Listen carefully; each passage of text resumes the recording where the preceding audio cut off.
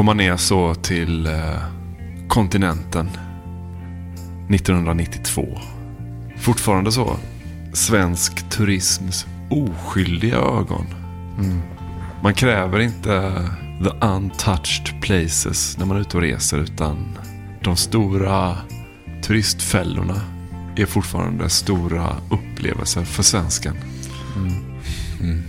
Man kan vara liksom storökt med nästan våta ögon så. Halvöppen mun. Ta in det europeiska kulturarvet och maten. Människorna. Och väggen av den fuktiga värmen och ångorna från flygplansfotogenet. Känns fortfarande fräscht. Man kunde ju beställa taxfree. Då fyllde man i en sån talong så skickade in flera månader i förväg, så fick man den kassen på flyget. Så när man skulle åka ner så ska man ha med sig minst 3 liter absolut vodka, så viktigt att ta med sig ner, ja. Jag tycker det var något bara så här fin känsla liksom, att vara utomlands, ni vet, man kommer in på en sån supermercado, så är det så vått golv, ni vet, så ett vattentorkat golv så blå, och så liksom andra produkter så, alltså det är andra förpackningar, andra flingor, andra öl, andra annat så, frukter man hade sett och så här. Just det där våta golvet, så kallt där inne också, ännu kallare då i förhållande till ute, och så kändes allting så jävla rent och spola av trottoaren så gör man utomlands. Det gör man inte riktigt på samma sätt i Sverige. Nej. Inför öppning så att man tvättar av trottoarbiten där utanför så. Frukten var väl lime då? Det kunde vara lime, men det kunde också vara liksom, det var som att lite annat alltihopa, lite annan ost, lite andra grejer, så det fanns kanske inte något så här, det fanns inget smör så till mackorna, det var lite problem, fick man köpa någon annan grej som var hårt och svårt att bre och så här. Allt det där förhöjde liksom så. Man kunde ju smörja in sig då. Hände ju någon gång att man kanske hade köpt någon sån lokal hudlotion så, som man då på sig på kvällen för att svalka sig lite. Så riktigt sån fet lotion som man hade överallt i ansiktet också, så bara gnodde in sig så. Det fanns ju ingen specifik ansiktskräm just, utan det var bara fet lotion så. Funkar lika bra för knäna som för kindbenen. Farmor kunde smörja in armbågarna med den, så hade man den på läpparna. Mamma kunde inte slappna av en enda sekund under en vecka. Det var ju så ansvar i en veckas i stek. Ja, det var anspänt. Man var ju rädd. Man trodde ju hela tiden också man skulle liksom bli blåst och lurad. Och hela tiden, varje affär, varje inköp, hela tiden, varje taxiresa, alltid så misstänkt att man skulle bli liksom... Det skulle vara så att man skulle få lägga in passen så till personalen på hotellet i något fack. Det var ju lite som att pappa tyckte inte om att lämna ifrån sig de värdesakerna så... Och sen växla pengar var ju också en process, kommer jag ihåg. Ja, just det. Mamma och pappa kände ju en som jobbade på en bank, och då fick man det lite billigare, vilket ju de tyckte var... Så det var en väldigt stor grej, kommer jag ihåg, under min uppväxt, att vi hade en kontakt. Bankkontakt. Ja. Man kanske hade fått lite pengar så av mormor och morfar, så man hade ett sånt rör runt halsen så. Som pengarör så. Ja. Som hängde, så man kunde bada med det röret så, utan att lämna ifrån sig sina drachmer eller vad det nu var för något. Men sen för egen del så räknade jag mest dagarna tills jag fick åka hem igen. Ja, borta bra, men verkligen hemma bäst. En väldigt tydlig nervositet. Jag saknade faktiskt, det första jag gjorde när jag kom hem var ju att kasta mig över Hallandspostens sportsidor för att se vad som hade hänt. Ja. Jag har något minne, nu har man ju inte, man har ju ett minne av en utlandsresa så, för det var ju inte ofta man åkte utomlands på det sättet, men någon gång hände det ju att man kunde komma över en Aftonbladet så, tre dagar gammal. Så jävla fint ligga och läsa det. På hotellet där nere i Grekland så kunde man ligga och läsa den så. Ursus på rymmen fortfarande så här, men... Det var det bästa på hela semestern, att man kunde få en 3 dagar gammal Aftonbladet att läsa. Jävla tryck efter dem också. Man så det står liksom 6-7 farsor och så köar någonstans. Vad fan är det här? Jag har inte sett liksom, man har inte sett dem utanför solstolen så på hela veckan. Så men då är det kom över en 3 dagar gammal Aftonblad. Jag kommer ihåg att man tänkte mycket på de som jobbar. Om man gick på restaurang eller kanske in i en sån där Mercato och så där, så man hann ju ändå bygga upp någon slags relation till folket så där nere. De hade olika rörelser och de var trevliga och så tyckte man det var så himla konstigt att man skulle åka hem därifrån och undrade om och deras liv bara fortsatte. Så det kommer en ny familj nästa vecka. Ja. Man åt ju också, man visste också att men nu är det, man visste inte det då, men man har ju förstått det nu då egentligen att det var ju en vecka av att äta på riktigt mediokra restauranger. Så.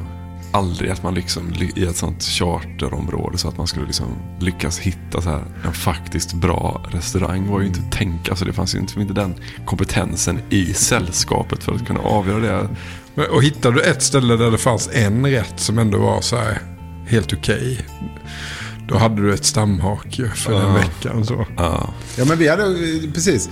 För min pappas kompis Jens då, som jag pratat om många gånger, vi åkte med alltid med dem. Och då han utvecklade den här platoniska vänskapen med föreståndaren för den här restaurangen. Så då var vi ju där bara. Och vi åkte till samma ställe på Kreta varje gång dessutom. Jag har sånt jävla starkt minne av att vår första Greklandssemester som vi förresten vann på Bingolotto, så det var ganska fint. Asså? Ja, det är sant. Ja, det var jag som rättade lotten så efteråt på internet. Så det var en jättefin semester. Det känns inte så vänster. Spelade på Bingolotto. Ja. Vi köpte ju upp, pappa var ju tränare i fotbollslaget, så vi köpte ju lotterna där hela. Och så kommer jag ihåg, vinna på Bingolotto är inte vänster. Vad i helvete, nu är det låg. Nu är det lågt i taken. Ja, det tycker jag inte.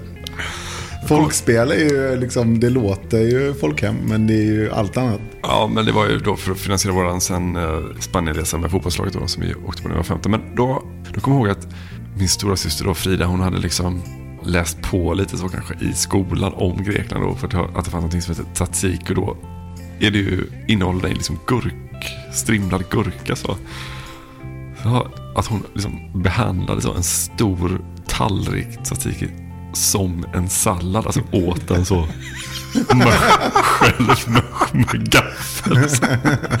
Att jag så här, det här är liksom, det är ju en sås men åt den så till förrätt så asmätt. Så att de kämpar med den sist. Det är så mäktigt och då är så en tallrik tzatziki rakt upp. Familjen Eriksson var lite lätt förrätt, det vore kul så. Då hade de ställt fram så ganska mycket. Så jag tänkte väl att vi skulle ha liksom allas bröd så kanske till förr. Man skulle kunna doppa lite, man skulle kunna ta lite till sin tallrik. Så Frida bara ställer den så här framför sin egen plats och åt upp. Fullkomlig barbar. Men jag tycker inte det är så intuitivt att det är en sås, för det känns mer som en förrätt faktiskt.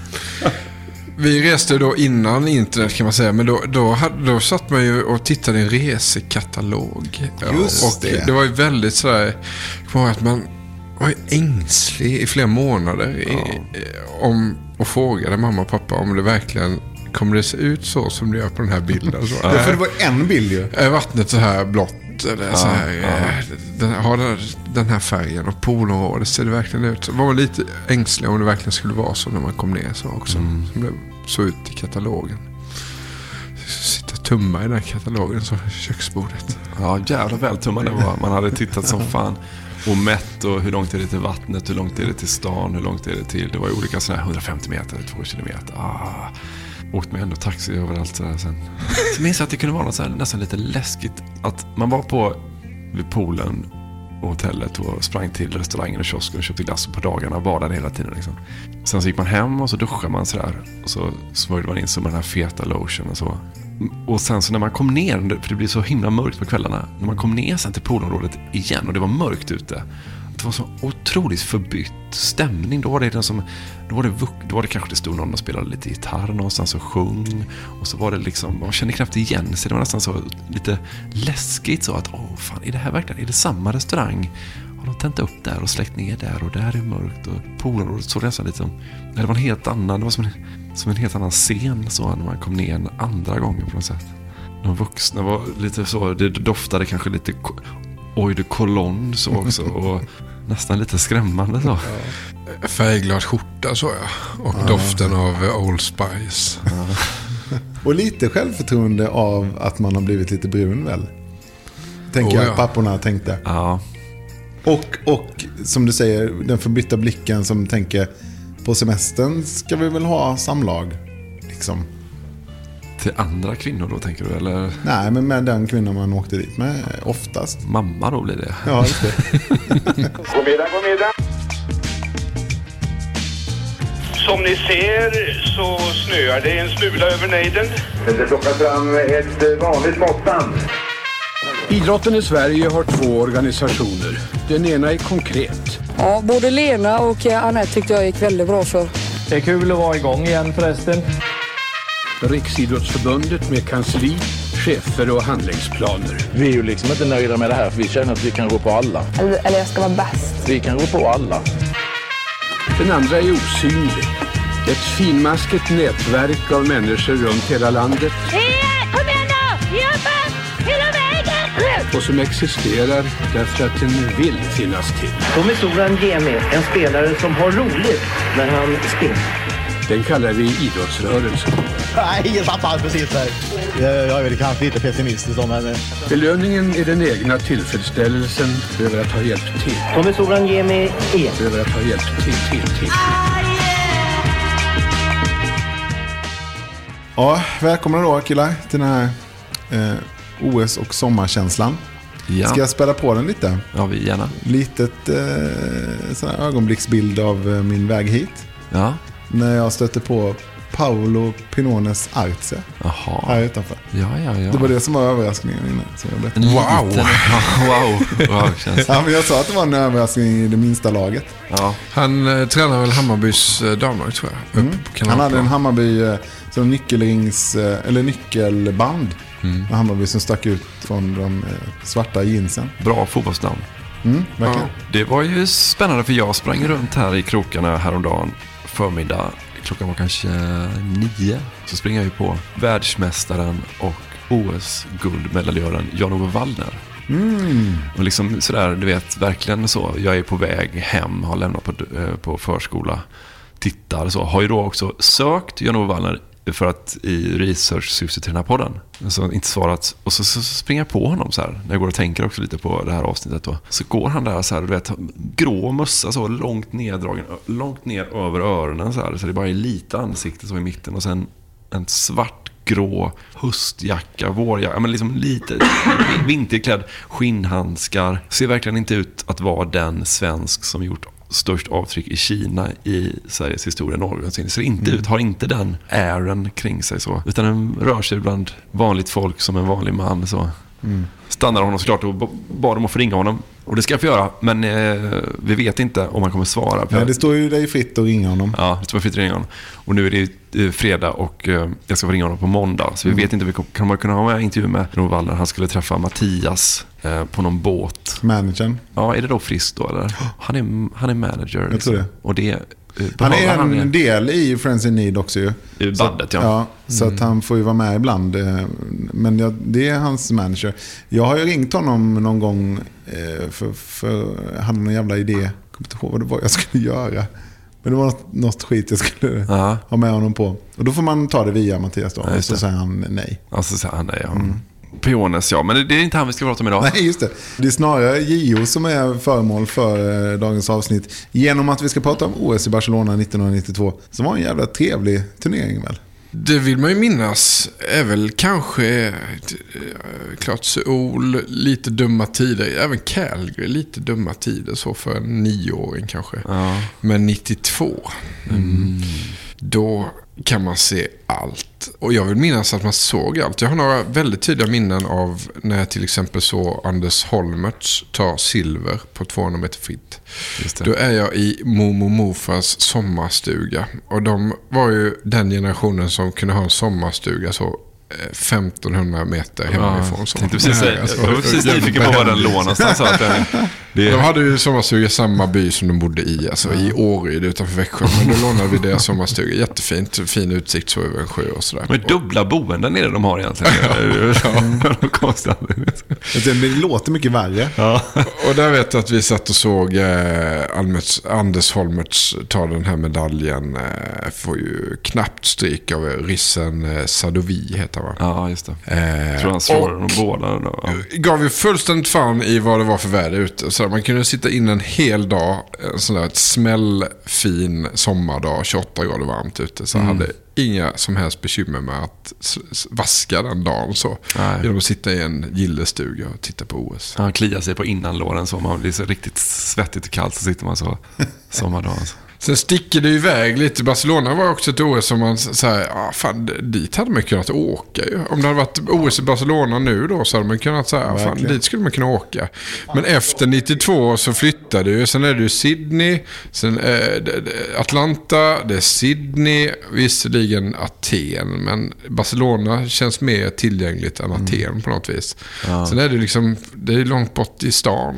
Ja, sen verkligen, men nu känns det inte så... Att man inte tog chansen och att man inte åkte. Men som sagt, åkte man utomlands någon gång så åkte man inte till en storstad. Ja, inte till en europeisk storstad åkte man ju inte till. Nej. Jag kommer ihåg, förutom alla framgångarna, just att sådana bilder man har sett som såg så jävla coolt ut när de hoppade simhopp. Ja, att det var mitt inne i stan och fonden var liksom stadsbilden. Precis, det är ju uppe på det här berget som jag har glömt vad det heter nu, men så ligger ju de flesta stadion där uppe.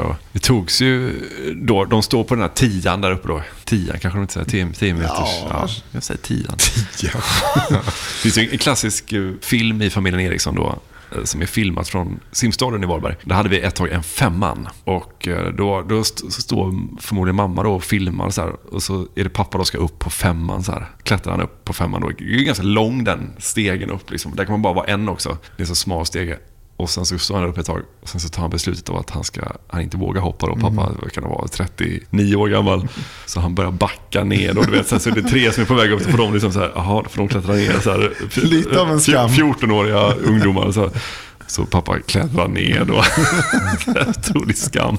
Men då när de står där uppe, då ser man ju verkligen hela, man ser, vad heter den här stora som aldrig blir klar. Så alla familjer. Ja, men man kan ju säga att OS 92 då, det är ju, alltså Samaranch då är ju själv född i Barcelona ju. Alltså IOK-presidenten då.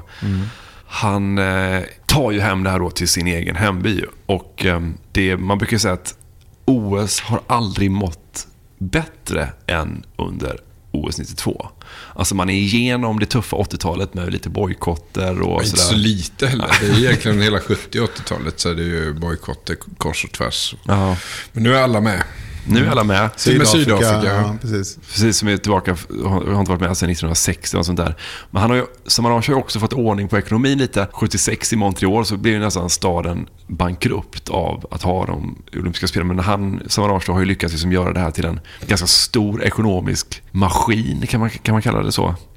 På bekostnad av kanske vissa andra värden då, kanske vissa tycker. Men han har liksom ändå så här tagit OS genom då 80-talet. Han har fått det att överleva de här. Det hade ju kunnat döda OS-spelen, alltså de här bojkotterna. Det var ju superallvarligt egentligen. Jag läste någon artikel om att man har ju så fruktansvärt många sponsorer, IOK då, ett OS-arrangemang sådär. Coca-Cola har ju varit med sedan 20-talet i princip runt. Man har inte sett Coca-Cola-skyltar dock, men de har ändå funnits med där på ett eller annat sätt. Men inför Barcelona så tror jag att det är, jag tänker den här tiden också, hur jävla viktigt det var att ta bilder så med en vanlig varenda människa hade en kamera med en filmrulle i. Och då går Fuji och Kodak upp och tar en fight om vem som ska bli filmrullesponsorn till Barcelona. Vet inte riktigt, jag tror det är Kodak som vinner. Och då förstår man att då trissas det ju rätt bra. Så när de fightas om att få det kontraktet så det är lätt att kan sticka iväg en sån budgivning. Ja, men det är som din filmrullesponsor tror jag kan vara ganska lukrativ till OS faktiskt. Jävlar vad det tar bilder. Ja, visst. Så att det är liksom fler idrottare, fler länder, fler grenar än någonsin. Alltså det är mer pengar. Så här, man har typ mer eller mindre nu tagit bort alla, eller de flesta så här proffs förbuden. Alltså Dream Team är med nu, så basketen. Det blir en supergrej också då, att man får de här oerhörda liksom, storstjärnorna då från NBA. De är med. Man lyckas också få med sig liksom, de bästa i NBA också. Jag tror man gör den här klassiken, vet man, som man kunde göra själv när man så, skulle dra ihop ett gäng polare så. Att man sa så här, men Jordan ska vara med, sa man till Magic. Och sen så tar man till Jordan då, att han med Magic ska vara med. Ja, och så fick man med allihopa. Ett jävla gäng. Och sen så Sovjetunionen har gjort att nu de baltiska staterna, Estland, Lettland och Litauen är med egna trupper, och sen så Kroatien, Slovenien och Bosnien och Herzegovina är med också. Men man gillar ju Samaranch då. Alltså, Samaranch, han var ju liksom en fascist. Han var liksom en streber i, som ett ord som jag har lärt mig nu vad det betyder. Du kommer använda det så ofta du kan. Ja, så vi knöa in det så. Men han var ju liksom en streber i Franco-regimen. Alltså han var liksom så här, klättrade. Det är han och Olof Lund. Så han klättrade så här snabbt i Franco-regimen. Var ju liksom, alltså, men han får ju skit, och hans legacy för vad ska det vara liksom, att man skulle kunna säga så här, men han gjorde OS till någonting som det absolut inte var innan han tog det igenom hela det tuffa 80-talet, gjorde det till den enorma kommersiella och ekonomiska maktfaktor som det var liksom. Och tog inte en enda fördel på vägen. Själv, så, nej, helt självuppoffrande så. Och sen så säger man med så här, okej, men jag har inte riktigt alltid förstått så här, vad är problem? Vad är grejen med amatöridealet? Vem tycker om det? Eller så här, vad är grejen med det? Vad är problemet med att de tjänar pengar och att vi har dem? Vi vill ha med de bästa varje gång. Alltså, jag är med på den. Man vill inte ha så här den som hoppar högst av de snällaste. Eller så här, alltså, vi vill ju ha dem absolut. Då måste man ju locka dem. Men på den tiden så kunde ju aldrig din hobby bli ditt jobb. Tror du inte att det fanns någonting i det, att jobb ska vara ett jobb? Du kan inte liksom men utifrån vår position nu, Jag fattar inte varför man ska liksom omhulda så här amatöridealet. Det måste man väl kunna. Det är väl skitbra att vi kan ha ett samhälle där folk kan hålla på med sport alltid och inte behöver jobba. Eller vad är problemet? Jag har aldrig förstått. Nej, men det man vänder sig mot är väl att du kan kasta lite korgboll och tjäna 2 miljarder i sekunden, så att det blir så mycket pengar så att det blir osmakligt. Ja, att du byter klubb hela tiden, att klubbkänslan blir 0, medan supporterna äger en klubbkänsla hela livet, så ska spelarna bara vara en handelsvara som du betalar till, där de ska berika sig för att gå till nästa klubb hela tiden. Inga problem med det. Jag vill bara att de bästa ska vara med. Om det här är lösningen, att vi får de som hoppar högst, så är jag nöjd. Så. Ja, men i alla fall, en lite rolig med som sagt, streber i Franco-regimen. Man kan tänka sig att han har liksom, gjort avkall på vissa kanske moraliska principer i sin karriär. Så. Ja, det kan man tänka sig. Och så får han ju så här, jag tror att det är typ samma år han dör någonting, då får han ju en medalj av Putin för sitt fina arbete i Moskva. Så här, liksom, världens mest korrumperade idrottsmakthavare så här, får medalj av en av världens mest korrupta världsledare så här, för sitt engagemang. Ja, och det sista Samaranch gör typ, det är att han liksom nominerar sin egen son in i så här högt upp i IOK på något sätt. Just det. Och det är någon som frågar honom så här, är du inte rädd för att det här ska liksom sota ner ditt legacy, Samaranch? Han svarar bara, jag bryr mig inte, svarar han bara. Det är så jävla iskallt. Jag tror han valdes in också. Han så här, är du inte rädd för att det här ska liksom, han bara, I don't care, svarar han bara. Du har liksom levt och verkat som en så här genomkorrupt IOK-pamp i 30 års tid. Så här, lite jävla nepotism på slutet. Så där, det kan inte, det rör honom inte i ryggen. Nej, men jag vet inte om man tänkte på det. Men det är lite skakigt. Vi har inga bojkotter, men Europa är ju skakigt. Hela Sovjetunionen har fallit samman. Det är väl krig i Jugoslavien. Ja. Finns ju några sådana riktigt bra historier. Jag läste en bok här om baltländerna kan ju åka som egna nationer. De behöver inte tävla för Sovjetunionen då. Äntligen. Men då finns det en basketspelare som spelar i Lettland. Blev betraktad som landsförrädare hemma i Riga. Igor Migliniek heter han. Han har spelat 300 landskamper med Sovjet och väljer att åka med OSS-laget då. Som nybliven lett så åker han ändå med förtryckarstaten och tävlar med dem då. Och det får han ju skit för. Men han har rätt rimlig förklaring, för han säger så här: det här är inte kommunister, det här är inte Röda armén, det här är mina vänner. Jag menar, har man då gnuggat 300 landskamper ihop med ett gäng, det är hans lagkamrater. Ja, det är klart att han vill tävla med dem. Ja, det förstår jag också. Jävla starkt när det blir den liksom, laddningen i det ändå. En annan bild, jag har läst Åke Stolt här som berättar om detta.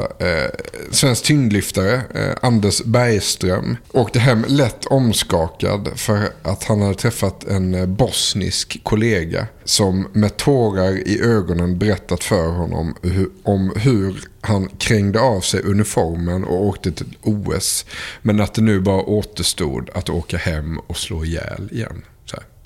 Han mönstrade väl av och åkte på OS, tävlade och skulle bara hem sen och rätt in i kriget. Ja, fan. Så det är en sån tid också. Verkligen. Då kan det te sig liksom inte så allvarligt att vi hade hög ränta i Sverige. Liksom. Nej, det var ju det vi brottades med. Och det var därför man satt i mormor och morfars sommarstuga så och tryckte. Ja. Stickig soffa, som sommarstugesoffa. Ska vi göra så här? Ska vi inte släppa på lite? Det är ju, Plex håller ju invigningen. Det kan vara lite fint att höra. Ingen är bättre än Plex på att liksom hälsa välkomna så till ett OS. Göra en sån riktigt tråkig invigning som pågår riktigt länge. Vi släpper på Plex här. God afton. Berlin eller Barcelonas olympiska symbol, det är en modernistisk liten krumelur som man med lite fantasi kan uppfatta som en häcklöpare eller möjligen en gymnast. Det kommer så småningom att få se den sen denna serie av öppningsbilder har avklarats. En invigning som kommer att slå det första olympiska rekordet. Den är nämligen över 3 timmar lång. Efter 7 år i Spanien vet du, Bosse Holmström, en del om skillnaden mellan Katalonien och det övriga landet. Och här handlar det ju om en ganska intressant fight. Vi ska få se en katalonisk invigning, inte en spansk. Och den börjar just med en nedräkning och helt fullsatt Montjuic-stadion, 65-70 000 människor. Bosse Holmström. Ja. Kanske någon studsar till på. Han har inte kommenterat så många OS-invigningar. Nej. Och Malmö-redaktionen, va? Ja, det kanske han var. Just 92 då. Kanske. Ja, kan det vara så? Så något reportage också som man hade gjort om arbetslösheten. Eller vad fan var det? Inflationen i Barcelona som man sedan lämnade över till Arne Hägerfors som bara tog ignorerade. Nej, han bara det vidare rakt in i sporten sen bara. Ja, Arne Hägerfors ser helt död ut i blicken här och får tillbaka den. Det är en fluga i studion. Ja. Det var rätt roligt. Det är en fluga som letar sig in i OS-studion. Ja. Det är ganska levande, organisk studio. De har ju liksom, det är ju Arne då som kör kvällssändningarna där framförallt då, och det är ju alltså ett enormt så här fruktfat, så svin mycket vindruvor och liksom exotisk frukt så, och sen så en sån blomlåda som man har ute i trädgården på din morfars och mormors sommarställe, så en sån enorm sån kruka med massa blommor, och så går allt i de här fina färgerna då, alltså palettfärgerna då, ljusblått, vad fan är det mer, liksom lite lila, alltså cerist, mintgrönt är det en del också. Fredrik Belfort är ju kanske, jag har aldrig sett en mer somrig programledare. Alltså det är ju Nyhetsmorgon idag, ni vet när de flyttar ut sin redaktion så på sommaren och sitter på terrassen, de kan slänga sig i väggen här. Alltså, så somrig som Fredrik Belfort ser ut i mintgrön kavaj och riktigt ljusa chinos och sådär, och sådär. Otroligt fint att se. De skickar en rätt bra trupp. Läste gamla tidningar här. TV-sportens största satsning någonsin. Det är det alltid så fort det kommer ett nytt mästerskap. Rättigheterna har tydligen kostat, de investerar, skriver de här, 20 miljoner kronor i OS, och då går hälften åt för att köpa loss rättigheterna. Så 10 miljoner, det är inte så jävla farligt. Nej, det hade man ju lagt själv om man hade faktiskt haft chansen. Ja. Och då är det alltså, de skickar 35 personer. Det är 30 fler än vid Rom 1960 där Plex också var. Plex åker till Barcelona för att kommentera, vad då? Boxning? Nej, det är Sten Rosenberg. vad fan kan Gymnastik. Gymnastiken, okej. Som är lite spektakulär också i OS. Det är ju då jävla unga utövare där ju. Just det. Vill ni ha laguppställningen? Ja, gärna. Ledning. Kjell Andersson, Micke Winlund, Jakob Bjurström, Gun-Britt Ogebjerg och Lars Loa Andersson som är dataansvarig. Jaha. Det är datorer nu också. På ett helt annat sätt. Kommentatorer då. Sven Plex Pettersson, gymnastik. Bo Hansson, fotboll. Björn Hedman, gör handboll och tennis. Björn Fagerlind, volleyboll med mera. Staffan Lindeborg, simning, bordtennis. Anders Molin, brottning, tyngdlyftning. Anders Rosén, Falun-redaktionen. Kanot och rodd. Attu Ringat, cykel och basket. Jan Svanlund, hästsport. Roger Blomqvist, simhopp med mera. Jävla lurigt för övrigt. Jag måste bryta in att Roger Blomqvist inte fick. För det tänkte jag när jag kollade på handbollen. Här tänkte jag, för jag har kollat några gamla SM-finaler. Det är alltid Roger Blomqvist. Ja. Men här är alltså Björn Hedman som får ta den. Ja, så det förvånar mig något alldeles oerhört. Vart var det du sprang på Björn Hedman nu senast? Det var ju en SM-finals handbollsbuss. Ja, längdbussen. 2016. Ja.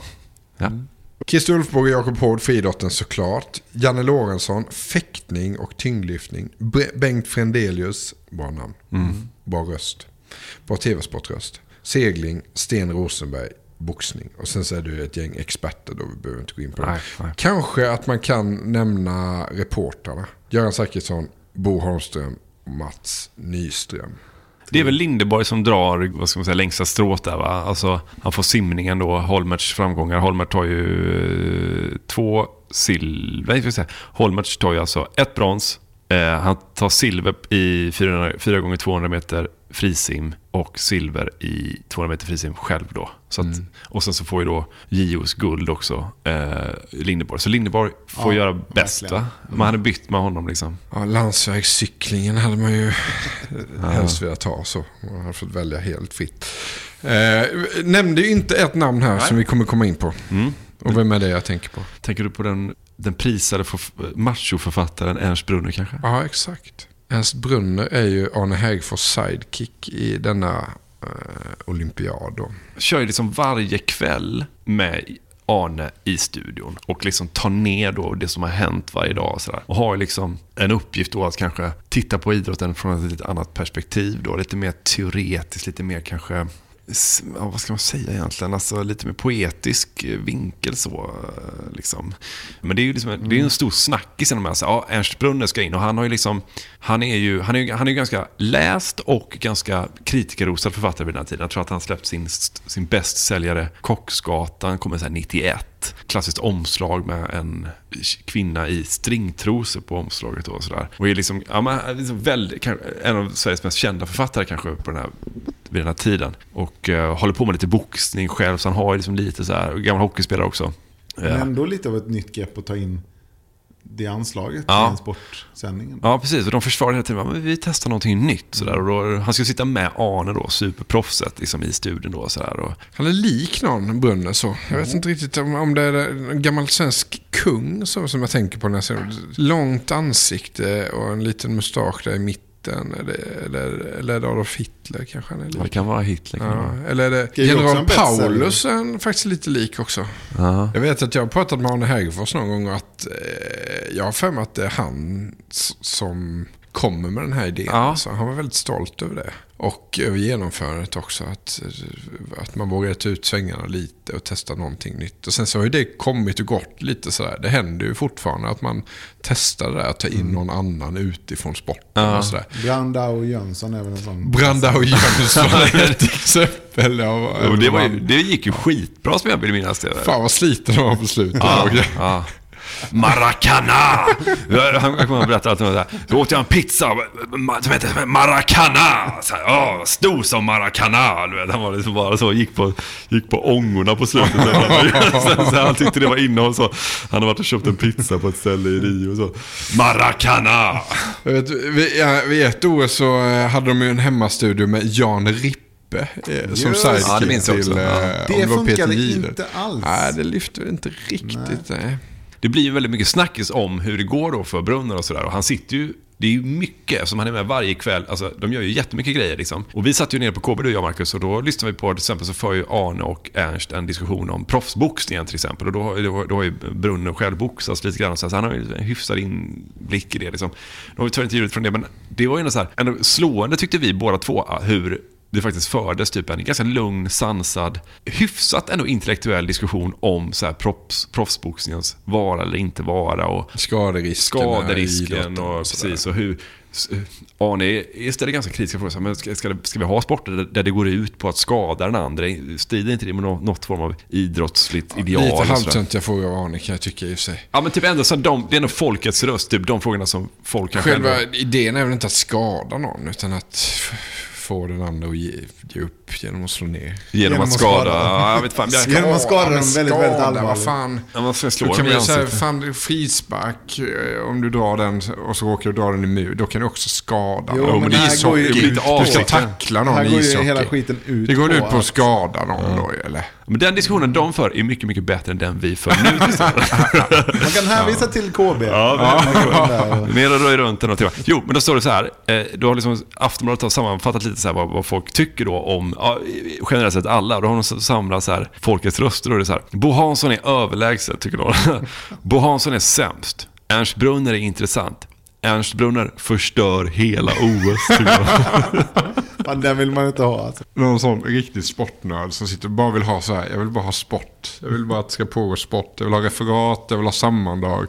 Och så kommer Ernst Brunner in och har en lite djupare fundering så här, hela OS kör. Vad är detta för jävla smörja? En typisk grej som Ernst Brunner gör till exempel, det är när Gio vinner sin Gio har väl inte OS-guld. Då ska liksom Brunner in och göra så här, ja, men anlägga sitt perspektiv då på den här bedriften. Och då låter det så här. Jag vill gärna göra det. Jag vill återvända till matchen mellan, det är självklart. mellan Gatien och Jan-Ove Waldner. Det brukar ju i sådana sammanhang talas om att han har en musikers egenskaper. Och i samband med det så har man också nämnt virtuositeten till exempel. Men jag ser egentligen ingen virtuositet i hans spel. För till skillnad från det äkta konstnärskapet så är ju så förstås ju med virtuositet en färdighet som där man helst glänser med att övervinna tekniska svårigheter, men utan att förmå lägga in en själ eller anda i spelet. Och det tycker jag inte riktigt att Waldner representerar. Han har verkligen den där konstnärens förmåga att höja spelet till en nivå där man upplever det bortanför bara den tekniska kunskapen.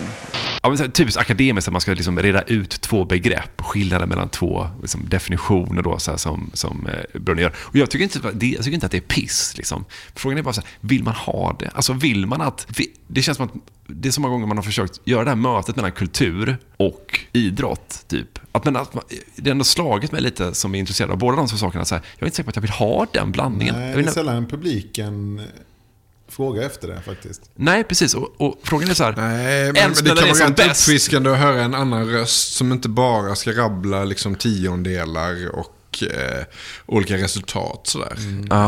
Det kan jag väl uppskatta någonstans. Det kan väl ibland sakna också. Få in en annan röst i en Premier League-studio där istället för att prata liksom trianglar på mittfältet och passningsprocent och sånt piss. Så det tycker jag är piss. Då har jag hellre Staffan och Glenn som äter pasta liksom. 5 minuter eller Don Tomaso. Det är lite trivsamt så Vi lämnade invigningen för länge sedan, men vi kanske bara ska nämna att det är Stefan Edberg som bär fanan. Just det. Jag kan inte tänka mig en mer korrekt svensk fanbärare än Stefan Edberg. Så är det inte helt mitt i prick på allt? Jo, det är bra. Så lätt för dem att välja också. Så här, man vet att han kommer tacka ja. Ingen skandal. Stort namn som kommer tacka ja och som kommer göra det bra och helhjärtat. Det är inte så här, fan ska vi ta Foppa? Hur kommer han? Han kommer inte komma bakis dit. Han kommer ha klätt på sig ordentligt. Så det kan man inte lita på Forsberg till exempel. Peter Forsberg kan inte klä på sig ordentligt. Det ser ut som en jävla armhåla emellanåt. Instoppad skjorta så. Han kom ut som nationalist också. Stefan Edberg här. Också jättelägligt ju. Ja, 92 får man väl det ändå. Ja, då tror jag det var en öppen dörr. Han skriver ju, han skulle ju aldrig skriva själv, och det gör de ju inte idag heller såklart så här. Utan då berättar man för en journalist som, då blir det så här berättat för. Och i Aftonbladet dagen efter invigningen så kan man läsa att då säger Stefan Edberg så här: en gång svensk, alltid svensk. Det låter kanske som en klyscha, men det är så jag känner. Jag är nationalist. Va? Helvete. Det här låter som om de som firar Karl XII. Och det är nog alla någonstans längst inne i sig själva. Därför var det ett enormt ärofyllt ögonblick i mitt liv att få gå allra först som fanbärare när sommarspelen i Barcelona invigdes på Olympiastadion. Jag kände mig riktigt stolt och riktigt svensk. Ett OS handlar naturligtvis inte bara om nationalism utan precis lika mycket om förbrödring. Konstig brasklapp så här. Det är ingen som har sagt. Det är ingen som har påstått det, säger man. Jag tror att ordet har också ändrats i värde på något vis. 92 så, och Stefan Edberg har nog missuppfattat det lite också, tror jag. Han vet ju inte själva innebörden av nationalismen här, utan han tror att det är så här att man är svensk helt enkelt. Ja, men precis, gilla Sverige är nationalism, men det Sen så har det säkert hänt en del på 30 år med ordet och hur det används. Men kan vi inte bjuda in och prata lite nationalstat liksom? Men jag tycker det är en intressant parallell här då 92 så säger Stefan Edberg att det handlar om nationalism och att han är stolt över svensk och så vidare. Jag noterade det när Zlatan blev intervjuad efter Georgien-matchen nu. Och där han sa att men jag var ju tvungen att sjunga nationalsången nu för att Janne har bestämt det. Och då säger Zlatan, så jag fick ju lära mig den. Det är inte riktigt så som jag tänker att Stefan... Men det gick ju bra. Han kunde ju säga den i en reklam. Då kan han för fan säga den när han... Ja, just det gjorde han ju faktiskt. Då kan han väl säga den när han sjunger. Det finns mycket att säga om det där. Jag har svårt att tänka att Janne ska säga det till honom. Varför det? Nej, det tror jag inte han har sagt. Jag tror inte jag heller. Nej, men han sa, det är väl anspelat på det. Så ljudade han väl bara. Mest stod och mumlade lite så. Skit i det. Ja. Är det inte så att han gör Stefan också... Edberg kan ju nationalsång. Ja, det kan han. Ja. Är det inte så att han går väldigt fort med fan är det? Snabbast av alla. Jag hinner varva så Swaziland så går framför så går förbi dem så hela så det handlar om det är det nationalismen handlar om. Ur spår säger Stefan Edberg bara så går han förbi med sin fana.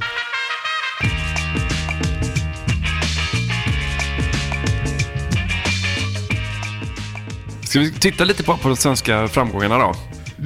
Jag går igenom dem lite snabbt. Ja. Jag har ju enda guldet ju. Ja. Jan-Ove Wallner då, herrsingel i innebandy på att säga. Bordtennis. Sen har vi silver i handboll. Kul. Thomas Johansson då tar silver i grekisk-romersk brottning 110 kilo. Vi återkommer till det. Silver också på Holmertz, återkommer till det. 200 meter fritt. Silver i lagkappen, 4 gånger 200 meter fritt. Silver i K2000 meter. Kalle Sundqvist, Gunnar Olsson. Ja, det är bara Skulle ni kunna rita en fantombild på Gunnar Olsson om jag var det? Jag var inte. Silver också K2 500 meter. Agneta Andersson, Susanne Gunnarsson. Det var kul med... Hur gamla var de då? 45, 46 någonting sånt. Ja, ser ganska gamla. Det känns alltid som att de var så lite till åren. Men då har ju... För det första tänker jag att K2 och K4... Man har saknat de begreppen lite grann. Och sen tycker jag att Arne Hägerfors sammanfattade ganska bra efter de här samlöpen. Han sa bara kanotbra. Åh helvete, vad värdelöst. Ja. Men alltså en K4 generellt, jag undrar, vi har inte varit framme i K4 sen. Jag kan inte minnas att jag har sett en K4. Och sen så är det alltid svårt att hålla isär så kanot och rodd så. Ja. Lustigt, jag hade skrivit upp så här, glöm inte nämna roddframgångarna, hade skrivit upp så kolla upp sen, det är bara kanot. Silver Patrik Sjöberg, återkommer till det. Brons Ragnar Skanöker får ju stryka av den här 16-åriga Lukacic eller vad han heter. Som darrar på handen flera gånger. Ja, fina scener. Ja, Torbjörn Kuhnback, brons skada där i semifinalen. Lyckas ändå så att brons, fan en bragdvibb. Holmertz igen, brons, 400 meter frisim. Holmertz 3 medaljer kommer därifrån, men då Holmertz, vi får anledning att återkomma till honom. Brons även då på K4. K4. Ja, 500 meter. Susanne Rosenqvist är det nu, Maria Haglund, Anna Olsson och Agneta Andersson. Och det var väl alla medaljerna, tror jag. Ja, Lasse Sandlin i... Bra spridning. Ja, precis. Lasse, fina Lasse. Ja. Så, han hade ju en lite annan prognos och så för... Ja, Christian, gissa hur många medaljer han tror på. Eller han skriver att det är möjligt att Sverige kan ta medaljer. Okay. Hur många då? För här snackar vi då om 12 medaljer eller något liknande som vi de facto tog. Ja, det är 12. Och innan OS så tänker han att vi tar... Alltså antingen är det så här 1 eller så är det 22. Det är ju antingen en jättepositiv eller jättenegativ. Ja. Jag gissar på 2. Han skriver att det är möjligt för Sverige att ta 58 medaljer. Va? Gå om Kina. Upp och nosa på Tyskland, så. Ja, då hade det varit så här. OSS, USA, Tyskland, Sverige, Kina i medaljligan. Ja. Det hade varit något. Men det är om alla medverkade hade tagit... Ja, inte riktigt. Medalj. De är väl... Jag vet inte hur många svenskar det är på plats. Men det är ju också en tid, vill jag minnas, när man gick runt och hoppade. Så var det väldigt medaljfokus. Så att man drömde om medaljer. Det kunde ju... Du vet, Kristin Gandrup kunde ju ta sig vidare från första omgången i badminton. Så började man ju så här fundera över om det faktiskt kunde bli medalj. Så. Ut i trädgården. Utslagen i andra direkt så här, och hemresa. Så. Men det krävdes så jävla lite för att man skulle få medaljförhoppningar. Och här så gjuter ju då Lasse Sandlin. Vad gör man? Olja på vågorna. Ja, det gör man verkligen. Ja. Ånga på oljan. Gjuter olja på vågorna, då kolar man ju ner vågorna, eller hur? Han slänger in ett vedträd i spisen. Det skulle jag säga. I brasan.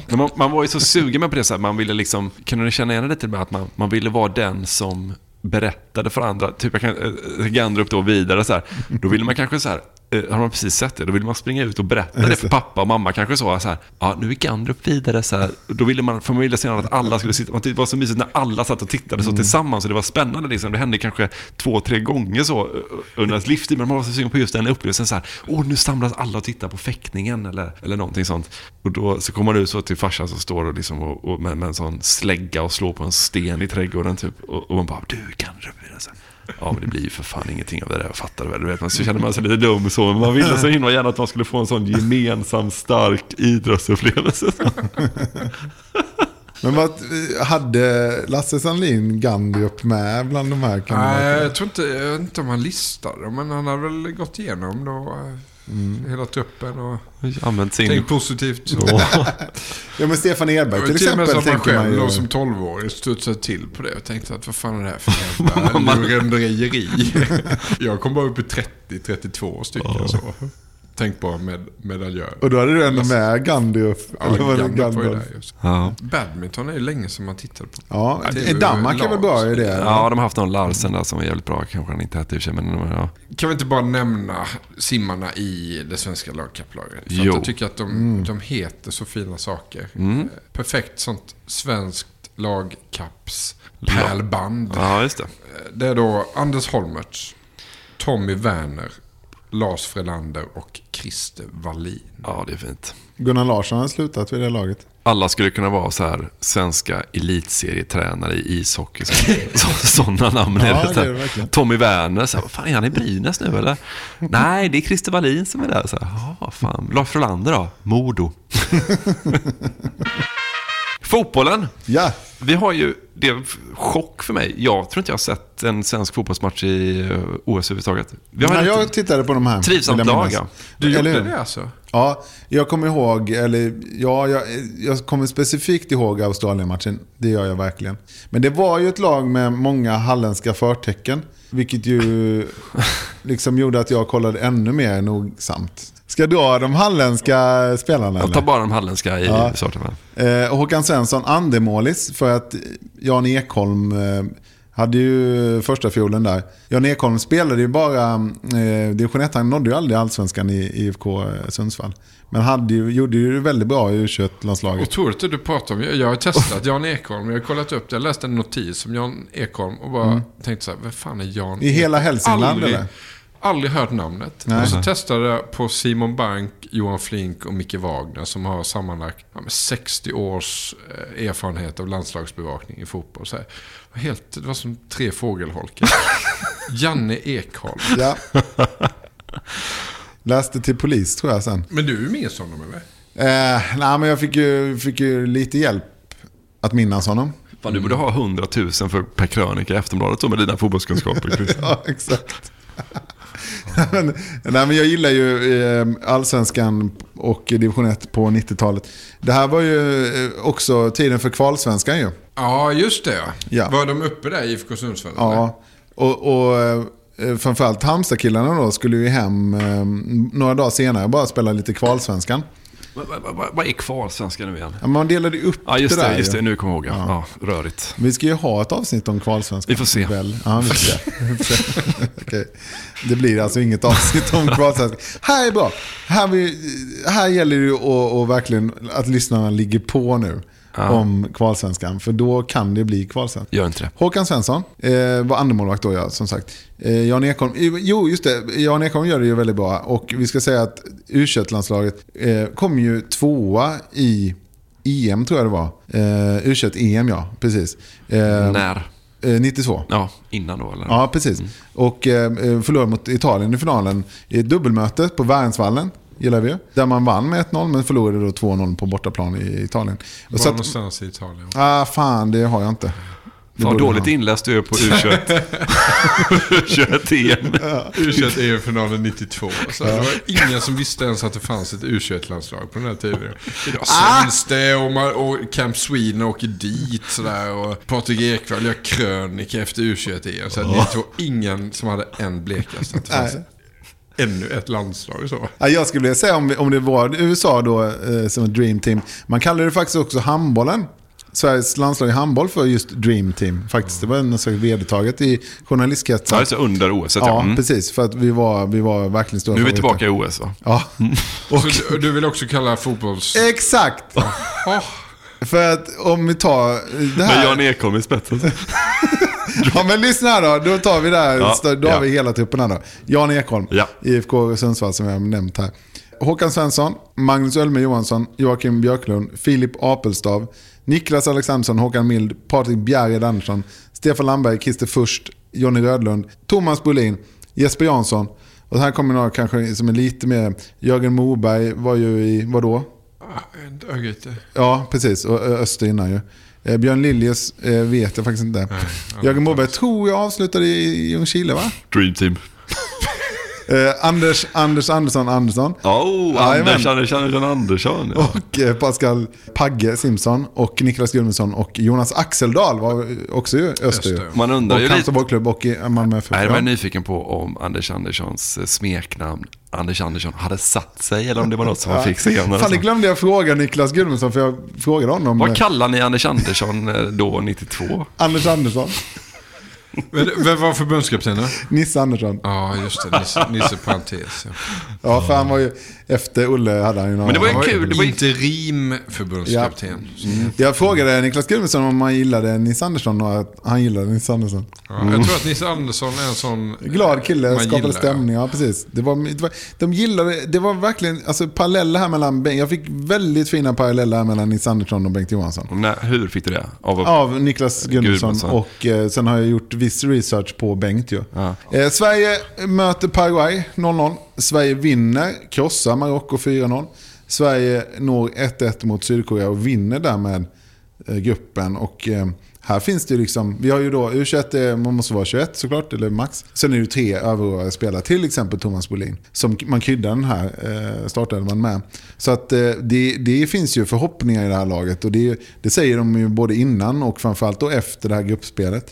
Att vi går för medalj. Niklas Gudmundsson var ju, han sa att det skulle gå till final och man skulle möta Spanien på Nou Camp. Det var liksom hela grejen. Ja. Och då ställs man mot Australien i kvartsfinalen och förlorar med 2-1. Så att, så fick man åka hem. Det är ett av de stora svenska fotbollsfiaskorna, måste det vara. Eller Australien, 92 i en kvart. Det är Japan med Thomas 36-klass på det nästan. Och det här är ju efter vi har nått relativ framgång i hemma-EM 92 ju. Så att det är liksom Bjerred och Jocke Björklund. Nej, men Jocke Björklund, Bjerred, Thomas Bolin och ganska centrallinjen får man säga. Och sen har Jan Ekholm i målet. Ja, precis. Du tyckte att Jan Ekholm hade gjort en bra turnering. I vilken match känner du så här att han blomma ut. Så. När var han bäst? Tycker du? Nej, men jag tycker ju att, alltså för det första kan jag inte, vi släpper in 2 mål. Det är alltså 1 mål i gruppspelet. Jo, men hur är han liksom i ingripanden så här? Utstrålar han liksom säkerhet och stabilitet och så? Jag skulle säga att han är mer Anders Karlsson, om ni kommer ihåg ÖSK-målvakten, den här lugna, trygga, än den lite mer fladdrige, flamboyante Håkan Svensson. Hur är han i spelet med fötterna, Johnny? Håkan Svensson är i dålig notisen som jag plockade upp namnet på då och slogs med häpnad över att det finns en landslagsmålvakt i relativt ny tid egentligen då, som man inte har aldrig hört namnet på, så att det fortfarande kan ske lite härligt. Men i den notisen så vilket gör honom förmodligen till en smått unik svensk målvakt, eller kanske till och med fotbollsmålvakt över hela världen. Ja. Så är han ju kritisk till den nya regeln om att målvakterna inte får plocka upp bollen vid hemmaplats. Han tycker att det är en jävla skitregel. Ja, visst, den gamla skolan. Enligt citat då, som målvakt måste man få använda händerna. Det är det som är hela idén. Ja, det är fan ingen kappvända, Jan kommer att falla. För det är helt jag fattar inte. Om man leder med 1-0 innan 92, för det införs 92. Hur kan man förlora en match? Det finns ju inte passivt spel i fotboll. Det är bara att spela hem bollen till egen mål. Fast han får inte hålla i den hur länge som helst. Nej, men skjuta upp bollen och så varje gång man får bollen bara skicka hem den igen. Alltså, det är ju helt otroligt. Det är bara att spela hem bollen till. Ja, det har blivit bättre efter det faktiskt. Men det är ju helt... Att det fanns fotboll innan den regeln är jättemärkligt, kan jag tycka. Då fanns Jan Ekholm. Men det är också så att han liksom så tydligt betvingar Håkan Svensson första målvaktsplatsen är ju också ett tecken givetvis. Ja, det är ett tecken. Kan vi få en liten Åke Stoltz resedagbok? Kan vi få en liten... liten sväng också. Ja. Ja, men vi kan väl göra några nedslag. Det är alltid gött att läsa någon som har varit där, såklart. Ja. Och Åke Stolt, vet ni vem det är? Han var ju krönikör på Sydsvenskan på den tiden när man visste vem som var krönikör på Sydsvenskan. Just det. Det har man ju ingen aning om. Rakel Chukri var ju kulturchef ett tag. Det är det enda jag har. Det var ju ett par år sedan i och för sig. Bonnier äger den. Det är det enda jag har. Ja. Vet du vem som är krönikör? Nej, Sydsvenska Dagbladet var otroligt länge sedan jag läste. Men det är inte den där känslan så här man bara sätter sig på ett café, bäsar in en kaffe och så har en oläst Sydsvenska framför sig. Nej, såklart. Men varje gång jag är i Lund så brukar jag bläddra. Jag tycker den har ändå ganska fyllig... En tydlig avdelning. Om det är till och med en del i tidningen som är Malmö och sen har du en Lund. Om det är egen rygg på båda dem. Lite osäker, men jag tror det. Okej, ja, men då vänder vi oss till den alltid så tillförlitliga Strömbergs Brunnhages förlag. I de här så får ju en person i uppdrag att skriva OS-dagbok. Just det. Så jag läste Åke Stolt som har skrivit onsdag 22 juli. Nu har Åke kommit till Barcelona då ett par dagar före invigningen. Skriver han så här: man måste gå in sina olympiska skor. Få den där brickan om halsen som öppnar alla dörrar. Lära sig hitta till tunnelbanor och busshållsplatser, i databanker och presscentraler. Öva några dagar på en skral spanska och morsa på Columbus. Gång är visserligen ingen av mina favoritsporter, men sommarspelen i Barcelona börjar ändå för min del med en promenad på Ramblan. Det blir liksom ingen ro annars. Nej. Detta Barcelonas makalösa gatustråk. Mäktigare egentligen än Via Veneto i Rom, Kurfürstendamm i Berlin och Champs-Élysées i Paris. Sover aldrig och man blir aldrig överens med Barcelona förrän man kryssat här mellan tidningskiosker, svärdslukare, flamenco-dansöser som sett bättre dagar och luder som gömts undan men vågat sig fram. Där blev man så här, det uppstod liksom en tystnad där. Jag satt ensam hemma i tystnad och läste där. Och så blev det ändå helt knäppt. Jag läste ordet luder. Så. Hur man 92 bara kunde använda det. Så, utan att skämmas riktigt. Så jag skulle inte kunna använda det i en text idag. Så man kunde vara liksom... stå till svars för det. Så man kunde vara äckligt ord. Man kunde vara nationalist utan att ha några som helst betänkligheter kring det. Och sen skriva luder i tidningen. Så, det var andra tider verkligen. Men läs den meningen igen. För jag tycker ändå den hade något fint i sig. Liksom. Vilken? Ja, ludermeningen. Man blir aldrig överens med Barcelona förrän man kryssat här mellan tidningskiosker, svärdslukare, flamenco-dansöser som sett bättre dagar, luder som gömts undan men vågat sig fram. Ja, det är vackert. Ja, eller jag tycker det är vackert. Eller? Ja, vackert kanske är fel, men det är... Tänkvärt då. Åke Stoltz, ja.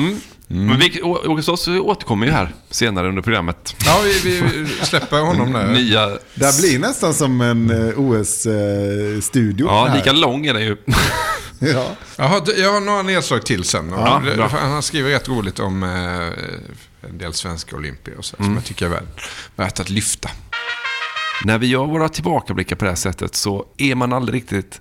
Man är ju på jakt efter något mer än bara vem vann och vad hände där och sådär. Och man vet aldrig riktigt vad det är som kommer liksom ge en den där känslan av att tid har förflutit, att det var en annan tid och så. Man kanske får det då visserligen genom Åke Stoltz betraktelse här från Ramblan, men jag undrar om inte så här, intervjuerna ibland kan vara de som är den liksom genväg, kungsvägen till att så här, förstå att det var liksom en annan ton, det var liksom en annan tid och så. Vi har tittat på kanske framförallt 3 intervjuer då. Holmertz, Sjöberg och den synskadade häcklöparen Niklas Wallenlind då. Och både du och jag, Marcus, när vi lyssnade på dem, insåg att så här, det är någonting med de här intervjuerna som är svårt att säga exakt precis vad det är, Marcus.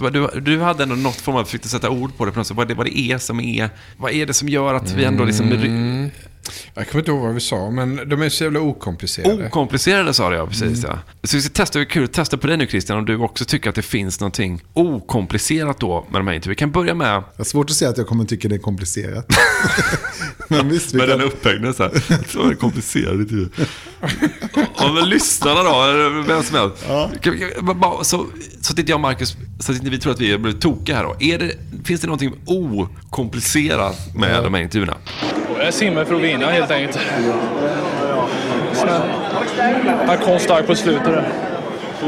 Gick du möjligen ut lite för hårt? Nej, jag vet inte vad pågår. Nej. Besviken? Nej, det kan jag inte vara.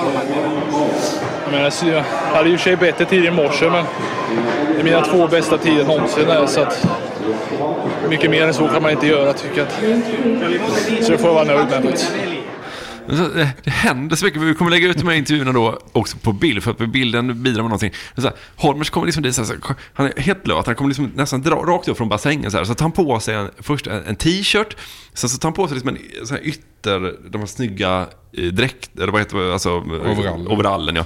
Tar på sig den så här, får ett glas vatten av någon så här från sidan också så här, som han dricker. Ingen vet vad det är. Det är sånt jävla drag i intervjun. Det är första intervjun, så kommer en intervju till med Holmers. Den är nästan ännu mindre komplicerad. Det blev brons. Vilken körning du hade i början. Det kändes bra i början faktiskt. Men körde ihop sig lite i slutet här. Jag tycker jag gjorde ett bra lopp ändå. Det är ju 2 sekunder pers, att det är helt okej, tycker jag. Det är ändå jävligt okomplicerat. Ja, det är okomplicerat. Han är inte överlycklig. Han är inte heller besviken. Utan det är bara så, det är vad det är. Ja. Han har gjort det bra. Så det är inte så jävla, det går inte att gå och grubbla på det där. Så. Och sen mitt i steget så att han håller på att klä på sig och dricker och har flås fortfarande. Och sådär. Men jag tycker också det är fint att Mats här inte lägger någon värdering i det. Nej. För det ser man ju nu, att de går fram och kramas i värsta fall. Men här säger man, det blev brons. Det blev brons. Mer konstaterande. Men jag kör på.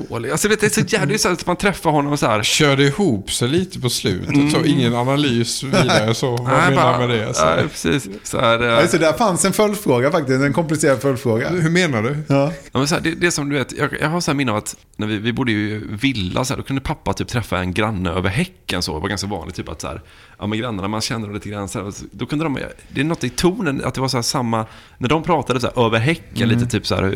Ja, du klipper där så här, och man kanske pratar lite om ogräs som har börjat växa mer eller någonting, och du vet bara så här otroligt vardagliga samtal så. Att det är liksom den tonen lite så där liksom. Det är något väldigt. Det kändes bra i början faktiskt.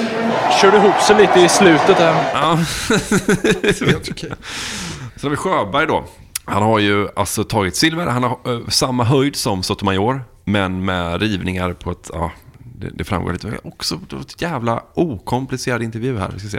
Nej, jag försökte ju komma underfund med hur jag skulle hoppa, och det, jag menar, samtidigt, jag hade då kanske otur att jag kunde ta 2.37, men samtidigt hade jag en jävla tur med. För, lika väl som jag kunde ta 37 kunde någon annan gjort det. Så under en tidsperiod på 2 minuter så kunde jag blivit, istället för 2 kunde jag blivit 5 kanske. Så små marginaler var det då. Va? Och det var synd i och för sig, va? För Sotomayor, i och med att han rev på 2.37 där, va? Så var ju dörren öppen. Va? Men det var inte bara för mig utan det var för alla som var med i tävlingen. Så för publiken så var det säkert väldigt roligt. Va? För det var ju väldigt ovisst in i det sista vem som skulle vinna. Ändå är det förbaskat bra att vinna medalj i 3 följande olympiska spel. Jo, men samtidigt idag hade jag kunnat byta alla mina 3 medaljer mot Sotomayors medalj, så hade jag gjort det direkt. Så det... Okej, när jag lägger av, när jag blir äldre, var det klart att då förhoppningsvis har jag 4 medaljer från OS. Så det... Man får se det så istället. Alltså, det är liksom inte min avsikt att försöka göra innehåll av ingenting. Så.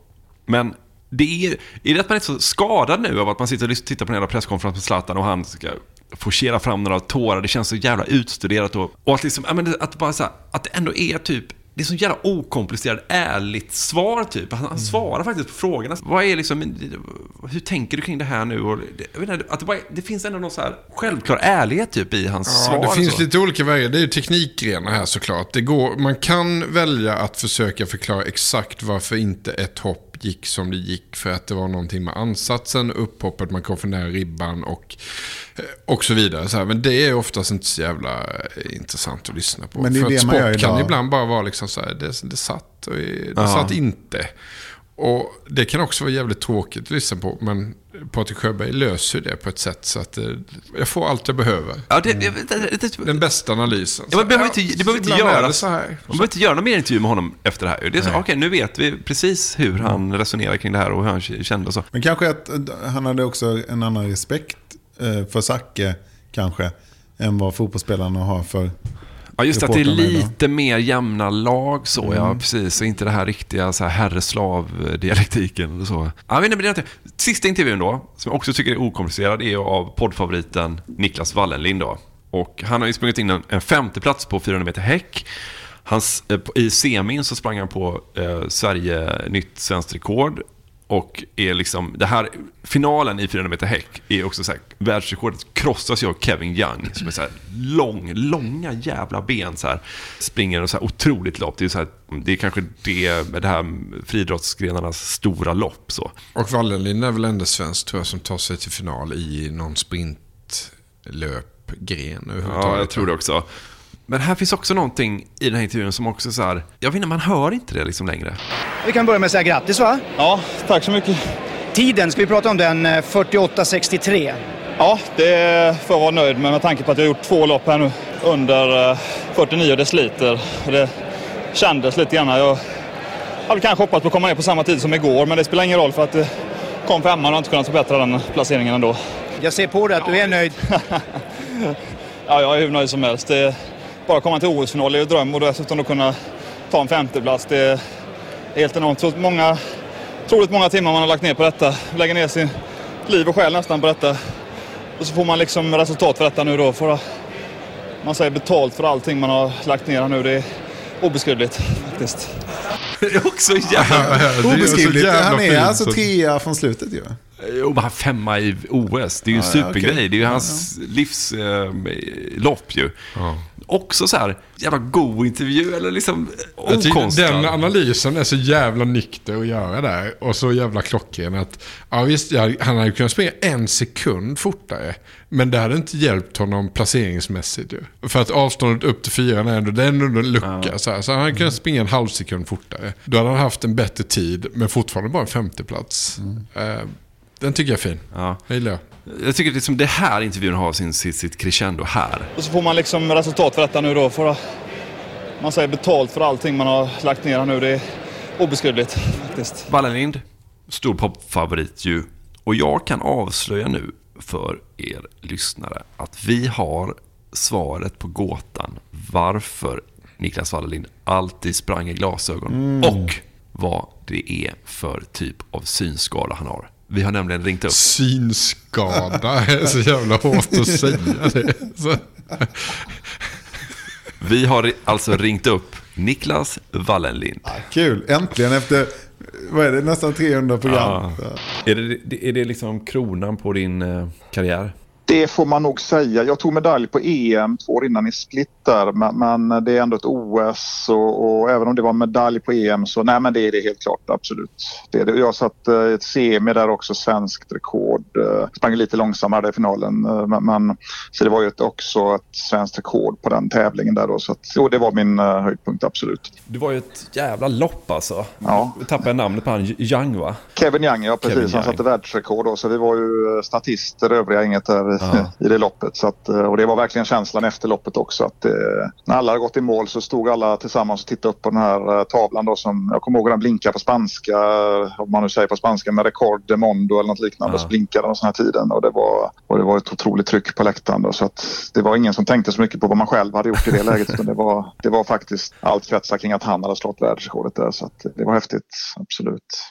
Och hur är det att springa ett sånt lopp då? För jag tänker så här att ett lopp som går fort är väl bra för att själv kunna göra en bra tid. Men var det liksom, sprang han lite för fort för att det skulle få en positiv påverkan på till exempel dig? Ja, jag minns att jag tänkte, för att jag sprang, jag vet inte om det var yttersta banan eller näst yttersta, jag sprang väldigt långt ut i alla fall, och han sprang ganska långt in kanske på bana 3 eller någonting sånt där då. Ja. Och normalt sett så tar det ju lång tid innan, så som banan ser ut, och så tar det lång tid innan, även om någon är betydligt bättre än en själv, så tar det tid innan man kommer upp och förbi liksom på insidan. Men jag såg honom väldigt tidigt i ögonvrån.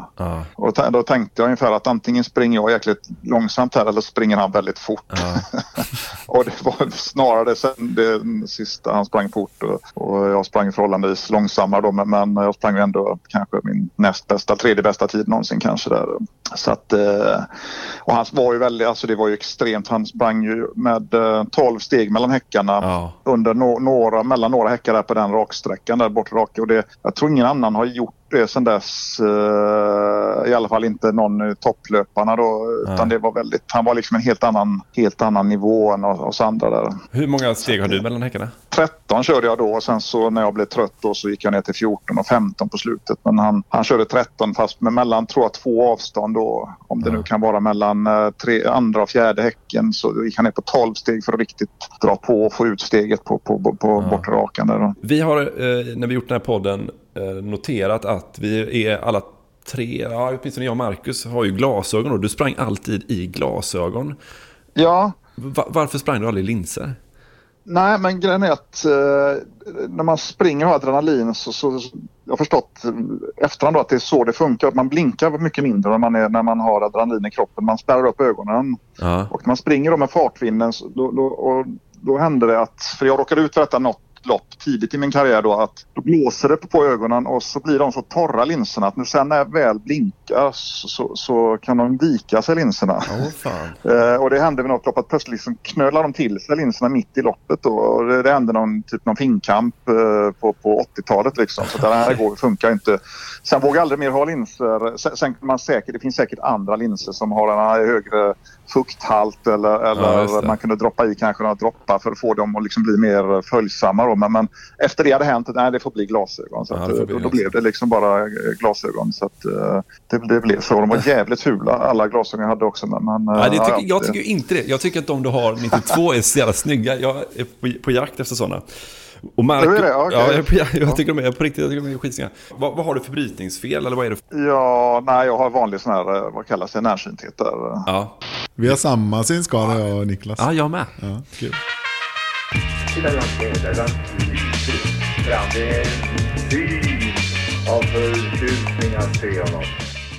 Hyland. Det har blivit dags att tacka våra Hyland-prenumeranter, och varje vecka gör vi det genom att sätta er i ett sammanhang som vi tycker är ärofyllt.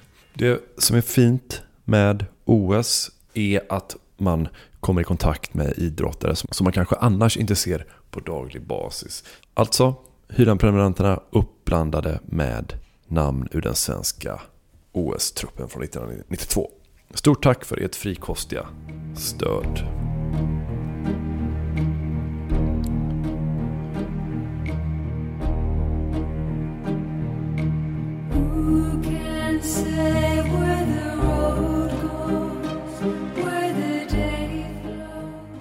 Anders Dahlin, judo. Per Nilsson. Anders Lindsjö, tyngdlyftning. Marcus Nyemad. Anders Olsén, kanot. Johan Wall. Anders T. Bergström, tyngdlyftning. Rickard Jonasson. Ann Berenfors, dressyr. Peter Meretski. Anna Hilton, fälttävlan. Karim Hadje. Annika Westerberg, dressyr. Axel Eriksson. Benny Östlund, pistol. Kristoffer Jönsson. Björn Alm, segling. Anders Sjöberg. Björn Thorvaldsson, lerduva. Emil Jensen. Christer Wallin, simning. Tevin Stakston. Chris Kaid, pistol. Rasmus Personne. David Gabrielsson, rodd. Mattias Axelsson. Elisabeth Westman, landsvägscykel. Marcus Wilberg. Erik Duvander, fälttävlan. Einar Österberg. Eva Bedron, judo. Och Glenn Magnusson, landsvägscykel.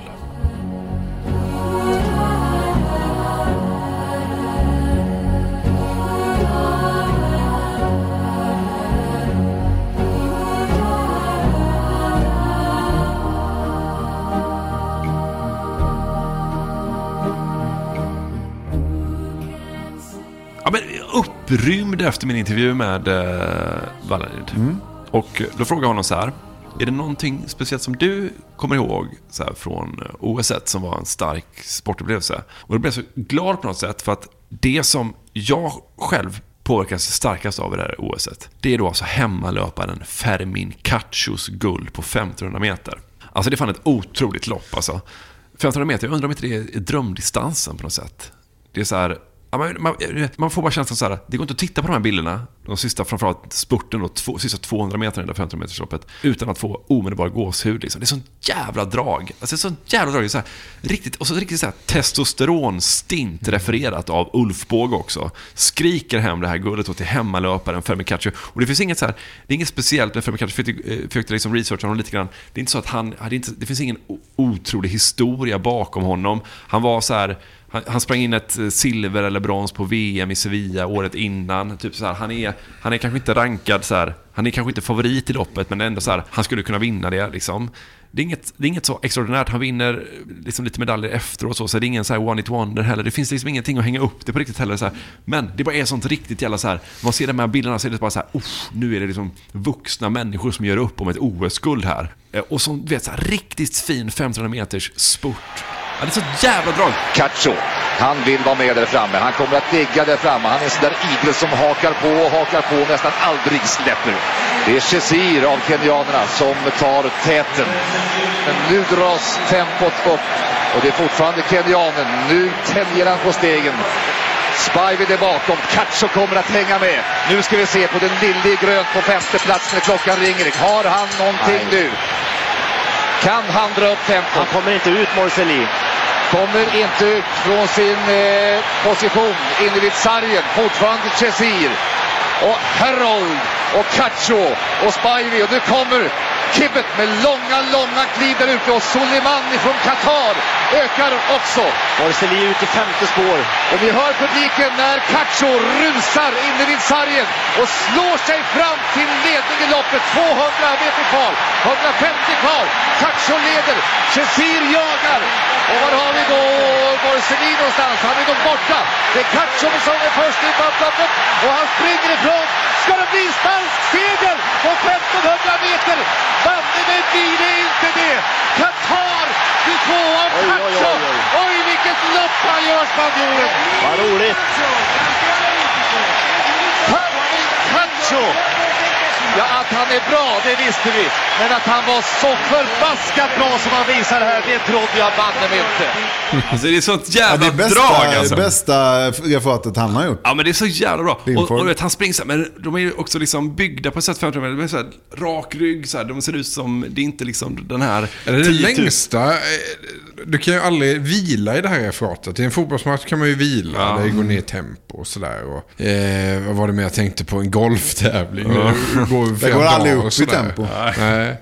Men här är det liksom, du måste vara på alerten från start. Alltså. Och hur och det är mycket armbågar och trängsel och sen otroligt det är så distans. Jävla alltså. Drag alltså.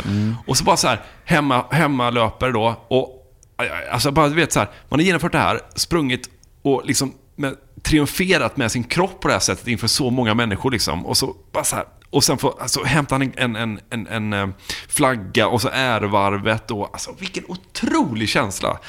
Fan, det är min nya favoritdistans, medeldistans, 1500 meter. Vilken var den innan? Hade ingen innan.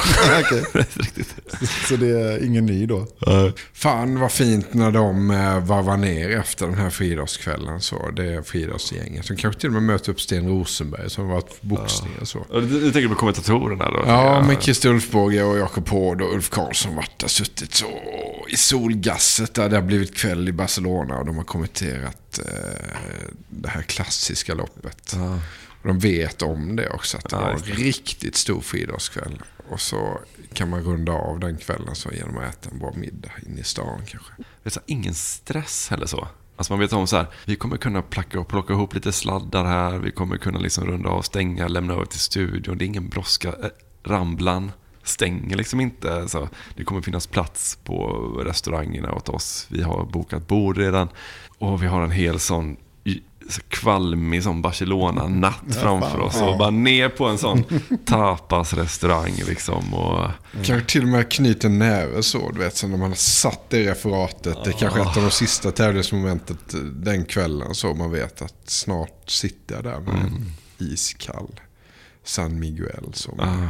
Man möter upp så här, Sten Rosenberg kommer från sitt håll så det är intressant att höra vad han har stött på idag, så man har inte blivit uppdaterad på det sättet, så man ska vara kul att snacka lite med honom. Plex kanske titta förbi liksom så här, du vet, hela SVT-gänget är där och liksom.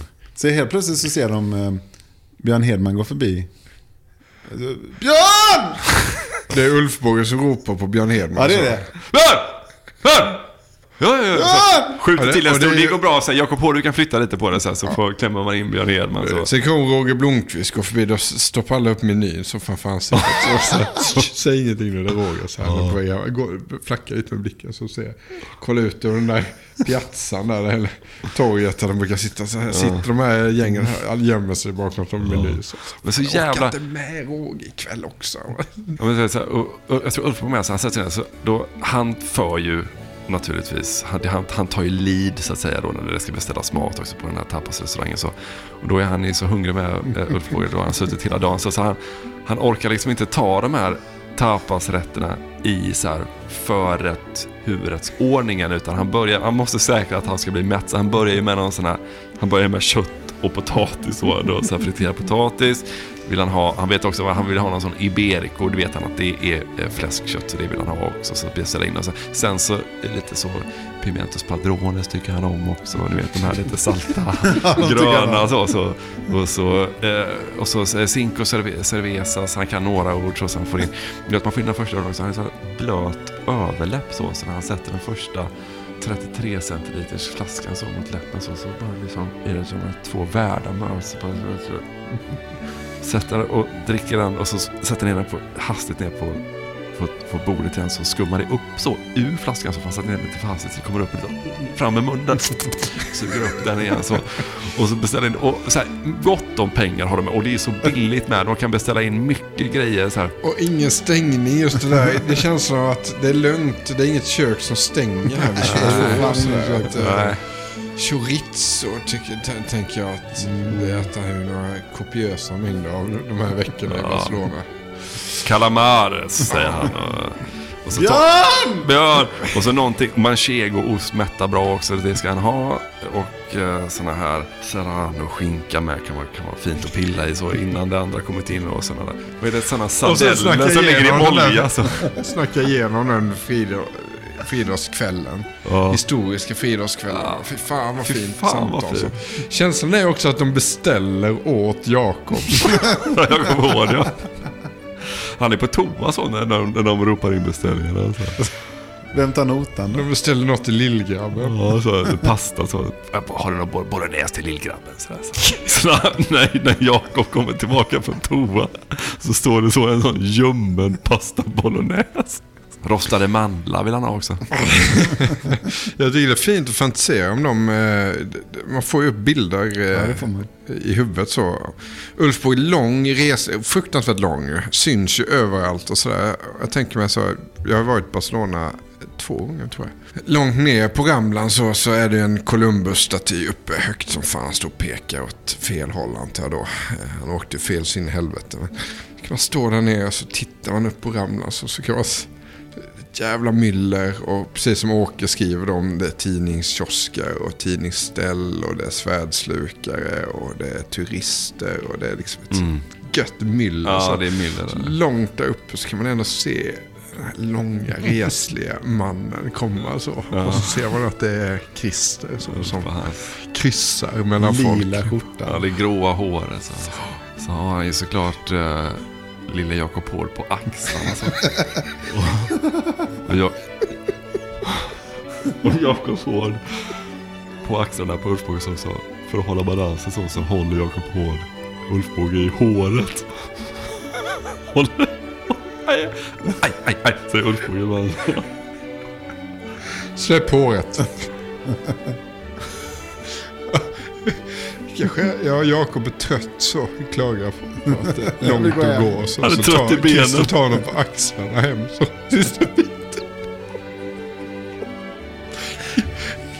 hur långt är det kvar Christer? Jag är trött så här.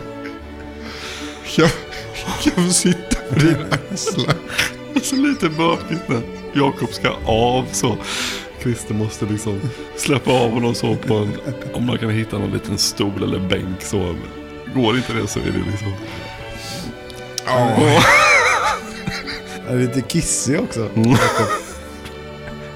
Ja. OS i Barcelona 1992.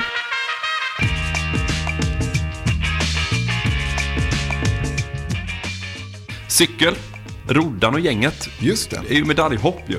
Jag gör en jävla burpa alltså. Smäller i lagtempot, ja.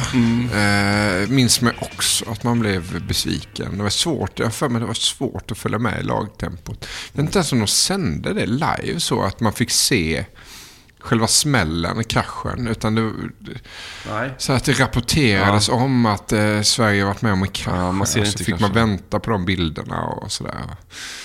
Ja, det var tufft. Och sen tror jag Michel Lafis var med i det svenska cykellandslaget. Och han körde väl för bronset men blev 4 i linjeloppet kanske. Eller tempoloppet, jag vet inte. Ja.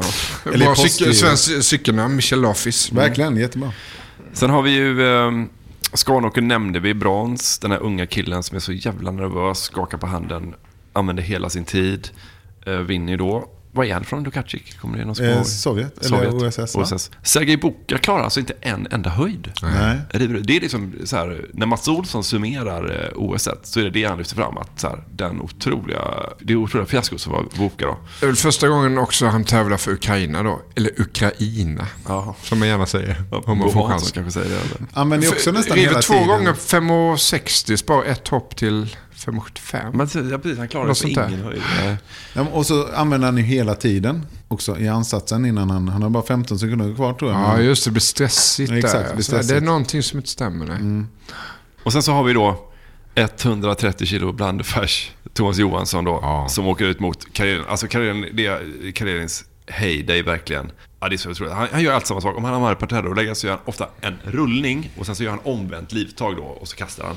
Och då blir det fall. Nej, det blir inte fall. Nej, då blir det ju, då får han väl nu de har ändrat de där poängen ibland, men liksom först en rullning, det är 2 poäng i regel och sen så omvänt livtag då, alltså lyfter då och men tar så att säga. Han gör ju en sån Alltså han gör en sån otroligt hög rullning av Thomas Johansson. Ofta när han rullar i de här högre tungviktsbrottningen så rullar man ju verkligen. Alltså det är verkligen en rullning, men det är nästan ett kast. Alltså han verkligen bollar med honom. Och så när han ska koppla sitt omvända livtag, då ger ju typ Thomas Johansson ger upp. Precis, liksom. och det är bara efter någon minut. Ja, 1,5 minut tror jag. Det är över på. Och så vinner han på fall då, så att han, det är ju otroligt faktiskt, otroliga bilder. Jag vet inte riktigt varför jag håller på att älta Åke Ståhl, men jag tycker att han har några fina formuleringar här och när vi ändå är inne på bottningen då, så tänker jag att han har ju fastnat för det här med Karelin, att han har burit ett kylskåp 8 trappor eller 8 våningar upp utan hiss då, som han har köpt Karelin. Den historien florerar ju då 92 då. Den skriver Åke om. Och så skriver han också sådär då att han bar kylskåpet 8 trappor upp och lika respektlöst tog han Thomas Johansson, vände honom som en entrecote i en panna och la honom platt tillbaka. 1 minut och 33 sekunder tog det att placera 140 kilo svensk blandfärs så där respektlöst. Och vi var nog flera som ställde oss frågan, finns det i OS en mer överlägsen deltagare? En som absolut inte kan besegras.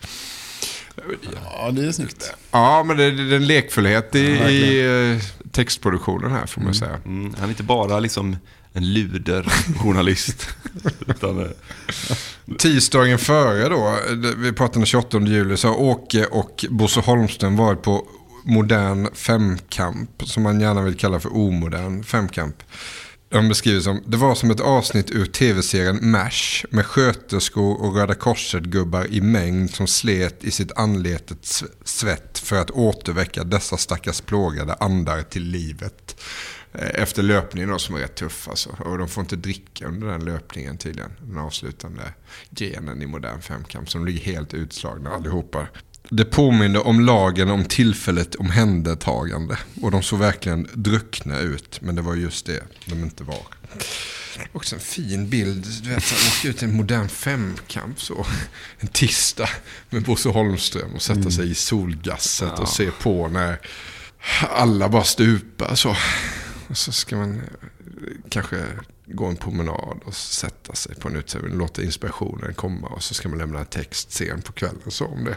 Har han då fått i uppdrag av den här OS-boken så att säga, du ska skriva resedagbok, så att det är ett betalat gage han har där? Ja, det är det säkert lite, men han är väl där för Sydsvenskan då, antar jag, som deras stora krönikör. Så att han men du tror inte att han har de här texterna så att säga, att han har det på kontrakt innan? Varför det är så viktigt för mig att veta nej, men det är ännu mer imponerande om han inte antecknar under vägen. För har man det, att man ska, för dagboksformatet är ju lite annorlunda. Men jag tänker bara att det vore så skönt för honom att veta så här, men jag kan sätta av 2 timmar till att skriva en liten dagboksnotering här bara, och den kommer jag få betalt. Man vet ju inte om man körde den i Sydsvenskan och att de parallellpublicerade den i det vet vi inte. Vi kommer inte ta reda på det heller. Nej, jag tror att vi släpper det. Ja, vi släpper det. Han är också ganska hård, kan han vara, Åke Stolt, på ett fint sätt. Lördag 1 augusti så har han varit på friidrott. Skriver han så här: handbollslandslaget och Gio Wallner tar nog våra 2 guld. Sa vi precis som den annars glade och frejdige trestegshopparen Tord Henriksson hoppade för kort på andra sidan och gjorde Stefan Edbergs sällskap bland de riktiga OS-turisterna. Henriksson togs ut till Barcelona av olympiska kommittén nästan mot friidrottskaptenen Svens vilja, utan att ha visat kvalitet. Om nu SOK saknar kompetens på området borde nog Tord fått hjälp av kapten Sven att fatta det svåra beslutet att stanna hemma. Det hade varit hederligt. Det är en bra kapning. Tord själv är supernöjd. Nu var jag i Barcelona, hänga med landslaget, var på Ramblan, och så kommer den där smädelsen. Det här kan man också säga, ja, men så där känner man ju ibland ju. Det har man ju hört farsan muttra någon gång och säga, vad fan gör de där? Ja. Det ska alltid klagas på att det var fel vind och känslan i kroppen var inte där idag. Så där. Det finns ju ingenting som går mindre hem i vårt vardagsrum där hemma än någon som ska hålla på och prata om känslan i kroppen så efter en missad kvalgräns. Då ska man ju bara hem. Trots att alla vet om att man kan ha bra och dåliga dagar så går det liksom inte hem. Så alla vet, det är så här universell känsla, så alla vet om det. Så här, ibland har man det, ibland har man inte. Funkar ändå inte alls. Märkligt. Jag tycker det var det här, jag ska läs lite mer. Jag tycker den här är fin också. Den har någonting. Skriver om Patrik Sjöberg då. Och skriver så här: När silvermedaljen var hans såg han glad och lättad ut och kastade slängkyssar mot publiken. Men gjorde det så slarvigt att några faktiskt hamnade uppe hos oss på pressläktaren. Det måste ha varit ett misstag mitt i medaljen, så vi fångade dem och kastade dem tillbaka. Också fint. Patrik Sjöberg har varit svensk friidrotts enda superstjärna med lyskraft i nästan 10 år. Svenska friidrottsförbundet har ibland ojat sig över problembarnet Sjöberg.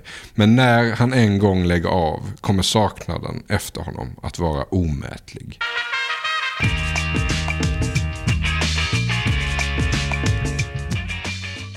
Innan OS och precis när de började så var det en pressad Bengt Johansson. Det är jobbigt, folk ryggdunkar och så vidare. Det tror jag att vi ska vinna. Vi var ju, Dream Team kallades vi till och med. Det svenska landslaget i handboll. Och skulle bara vinna den här. Ja, för att vi hade vunnit VM precis. Vi hade vunnit 2 tidigare precis slagit Sovjet. Och nu var ju de här killarna med 28 upp till 30-31 sådär. Så de var ju i sin prime. Ja, vi. Vi var ju som bäst. Och mådde som bäst. Hade den här härliga sammanhållningen som vi har pratat om. Vi har ju haft Bengt i studion i vårt program. Så alla vet ju om det där med Bengans ledarskap och så vidare. Till den här turneringen så hade Bengt själv, han var ju med och spelade i OS 72 i München. Och han tog med sig att man inte ska gå så mycket på de andra idrotterna.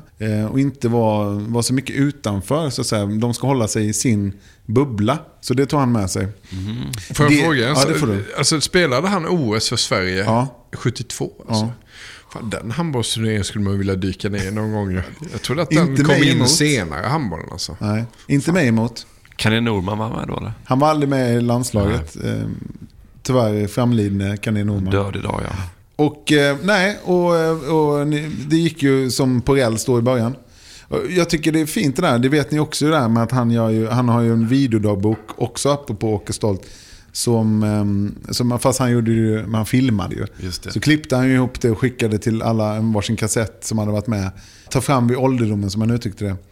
Jag tycker det är så jävla fint. Tänk att ta fram den här kassetten nu. Vilket jag försökte få Per Carlén att göra. Ja. För jag har ringt honom då och pratat om det här mästerskapet. Och en av de där guldkornen som han själv erinrar sig från den här videokassetten är när Bengt Johansson och den fryntlige korpulente materialen från Uddevalla, Kari Holmgren, som ni känner till ju, som alltid var där vid sidan. De arrangerar en boxningsmatch. Och Pelle beskriver det så här. Jag hoppas att vi kan få ut det också i vår Instagram-kanal.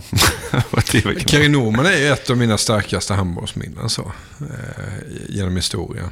Man satt och skrockade lite där hemma i soffan och såg honom på bänken när VM-finalen i Prag 90. Han går inte i korvskins, tight, glansig träningszon. Han var tjock, det var det som det är så jävla långt alltså. Ja. Han fick vara med där trots att han var tjock. Han spelade glädje, Kari Holmgren. Och jag har ju film på detta. Du skulle ha sett det. Du hade dött, Christian. Du hade dött. Vi hade boxningsmatch uppe på takterrassen mellan Bengan och Kari. Jag har ju spelat in allting det här. Jag har ju det på video. Ja. För man får en bild i huvudet och Bengan är ju stor och lång och bra räckvidd. Kari kanske lite snabbare, ettrigare kan man tänka sig, eller? Ja, Kari kanske är väl aldrig snabb med de 130 kilon som han ägde. Men det som var jävla roligt i den videon, det är faktiskt att Bengan har så jädra dålig koordination så han höll på att knocka sig själv när han ska ta upp garden. Han slår sig själv på hakan 2 gånger, vet du. Och jag skrattar så jag visade den faktiskt för det i veckan här, som när vi ska vara i köket då, eller den här kitchen. Och alltså han skrattar så han grät. Och titta nu så, kolla nu slår han sig själv. Då ska han ta upp garden och klippa till sig själv på hakan. Ja, det gick ju som på räls fram till finalen. Och det var ju precis programenligt att vi möter då OSS. Jag tror ut Frankrike var med Jason Richardson och sådär. Exakt, Jackson Richardson. Just det. Och vi möter då OSS i finalen. Och där har man ju då Jakimovic som han skjuter så in i helvete hårt. Och ser ju ut som... om han är 46 ungefär och har rökt jättemycket cigg och lika lång som bred, men vi valde att punkta honom. Ja. Inga dopingmisstankar. Vad hade väl Jakimovic? Ja, men kring handbollen har aldrig varit. Nej, inte vad jag vet. Det borde de kolla, Jakimovic faktiskt här i efterhand. För jag tänker ändå om han ser ut att vara så jättegammal och sen ändå... Ja, jo, man kan vissa misstankar, absolut. Nej, men Jakimovic, man gjorde det strategiska misstaget att man bara punkta honom. För det gjorde ju att det öppnade sig på kanten exempelvis. Och men satt man på honom då? Jag glömde fråga det, men jag skulle gissa att det är antingen Hayas eller... Hayas var ju så jävla dålig i försvaret. Ja, du brukar framhålla det i alla fall. Han spelade ju ofta lika med sig själv. Han gjorde kanske 10 framåt, men släppte också 10 i andra änden. Jag inte intresserad av försvarsspel så? Nej, han stack ju på kontring jävligt väldigt tidigt. Liksom. Fina var Hayas. Ja, jag gissar att man... Hade jag varit Bengt så jag frågade inte det. Men jag gissar att man har... För han är ju snabb som jävlen också. Så att det har ju spelsinne. Han spelar ju på 9 meter som ni vet också. Ja, visst, så att Får jag fråga, var du mer besviken över den här finalförlusten i handbollen än Sveriges uttåg ur fotbollsturneringen mot Australien i kvartsfinal med Jan Ekholm i målet? Ja, men det var ju såklart att det här sved. För här skulle vi ju vinna. Och Pelle Carlén säger också det. Att om han med perspektiv, han var ju med även Atlanta ju. Han satte ju sina skor på, som det kommer upp. Han var ju inte med 2000, men det var ju till exempel Wislander och sådär. Men Pelle säger att det här är den finalen de skulle verkligen ha vunnit. Så att det är klart att det är bittert. Och jag frågade också honom om han kan vara lite så här glad och stolt över prestationen ändå, så här med perspektiv om medaljen ändå betyder någonting, så var han så här. Men hur kändes det att förlora? Hur tom blir man liksom? Och när går det över till att man är ändå stolt över att man har vunnit ett OS-silver? Det finns inte. Nej. Fortfarande. Finns inte en chans. Kan du fortfarande bli förbannad över den här förlusten? Ja, alltså det är nog den som är hårdast, tycker jag nog. Denna var hårdast, för jag tyckte vi var bäst. Vi var alltså handbollens dream team och efter att ha vunnit VM-guldet 90 då, man säger då. Där det finns ett lagfoto på laget när de delar ut medaljerna. Det finns ett lag, för jag tror det är 92 eller kan vara 96 också. Eller nej, det är nog 92. Där man tar en lagbild efter på allihopa då med medaljerna runt halsen. Det finns en spelare som inte har medaljen runt halsen. Jag har sett det fotot. Och det är du? Det är jag. Han har inte kvar den alltså?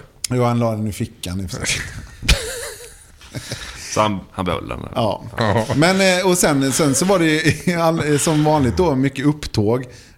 Och också lite fina bilder här som Per ger, att de hängde ju med de andra. Särskilt fotbollen hängde ju handbollskillarna med då. Till exempel Bolin. Och Bolin fick ju till det då med hon Erika Johansson, friidrottaren. Ja, varför betonar du på Erika Johansson? Jo, för att då hade de som ett skämt då under hela OS att så fort handbollslandslaget såg en från fotbollslandslaget så frågade de: vad är Bolin?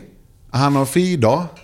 Det tyckte de var väldigt roligt. Gick de i hela OS och körde den varenda gång jag träffade en fotbollskille. Ibland när man är man så sugen på att höra ett skämt att man inte är så noga med kvaliteten på skämt, så man bara det tar vi in. För att det var ett skämt så, men... Ja, men det var lite så flamsigt, får jag intrycket av, och att man bjöd in journalisterna väldigt nära, och som det vet vi om, men kanske för nära, jag tycker Bengt så här i efterhand, och man fick inte koncentrera sig riktigt. Och Per Carlén ger ju några exempel som vi kan lyssna på, framförallt det här exempel som kommer nu, som jag tänker ändå ta lite udden ur att man ändå är ett lag som har en tränare som ändå måste få bestämma.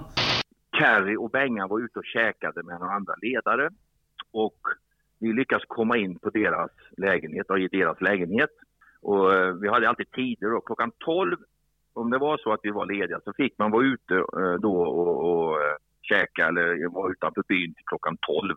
Om det inte de dagarna vi var lediga. Då, man spelar varannan dag, man säger i OS. Det är damerna spelar varannan, vi herrarna varannan. I alla fall, kommer vi in, då tar vi bort hela sängbotten på Carries säng och lägger tillbaks madrassen.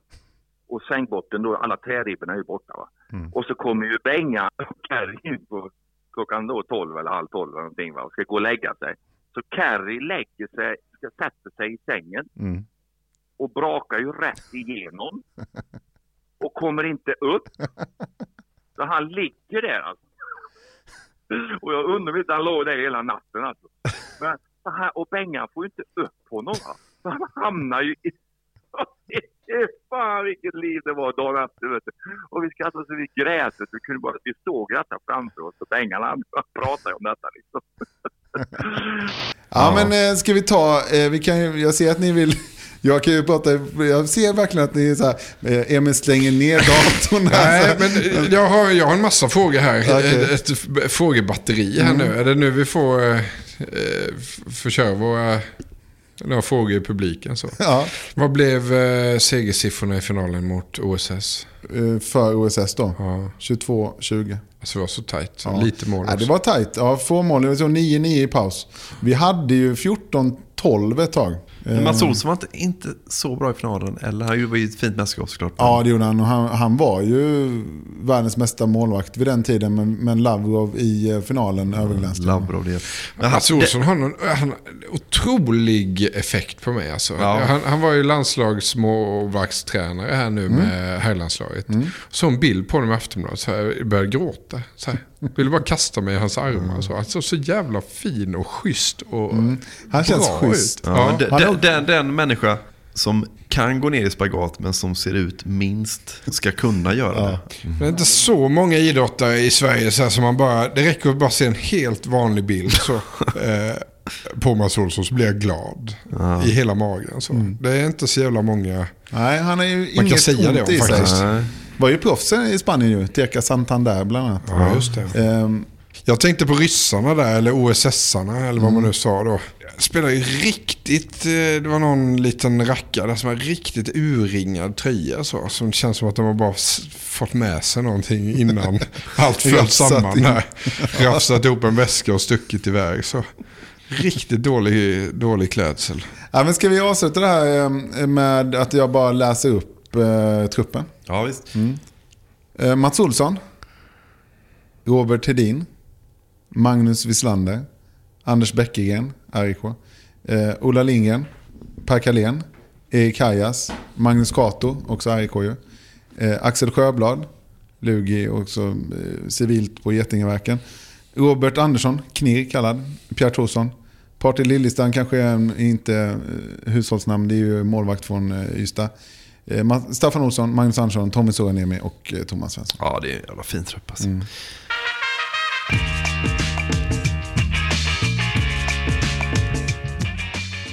Ska vi säga några ord om JOs VM-OS-guld eller? Ja, om du ska ringa honom så kanske det är värt att göra det. Se om vi fick tag på se om han svarar efter den här hårda helgen hos Mattias Frisk där. Men vi skulle kunna säga, vi har pratat så mycket om det här OS-guldet. Egentligen möter ju Gazian i finalen. Han förlorar ett set i hela... Alltså när han vinner VM-guld 97 så förlorar han inget set hela vägen. Det är ju helt otroligt. Och här förlorar han ett set i vägen fram till OS-guldet då.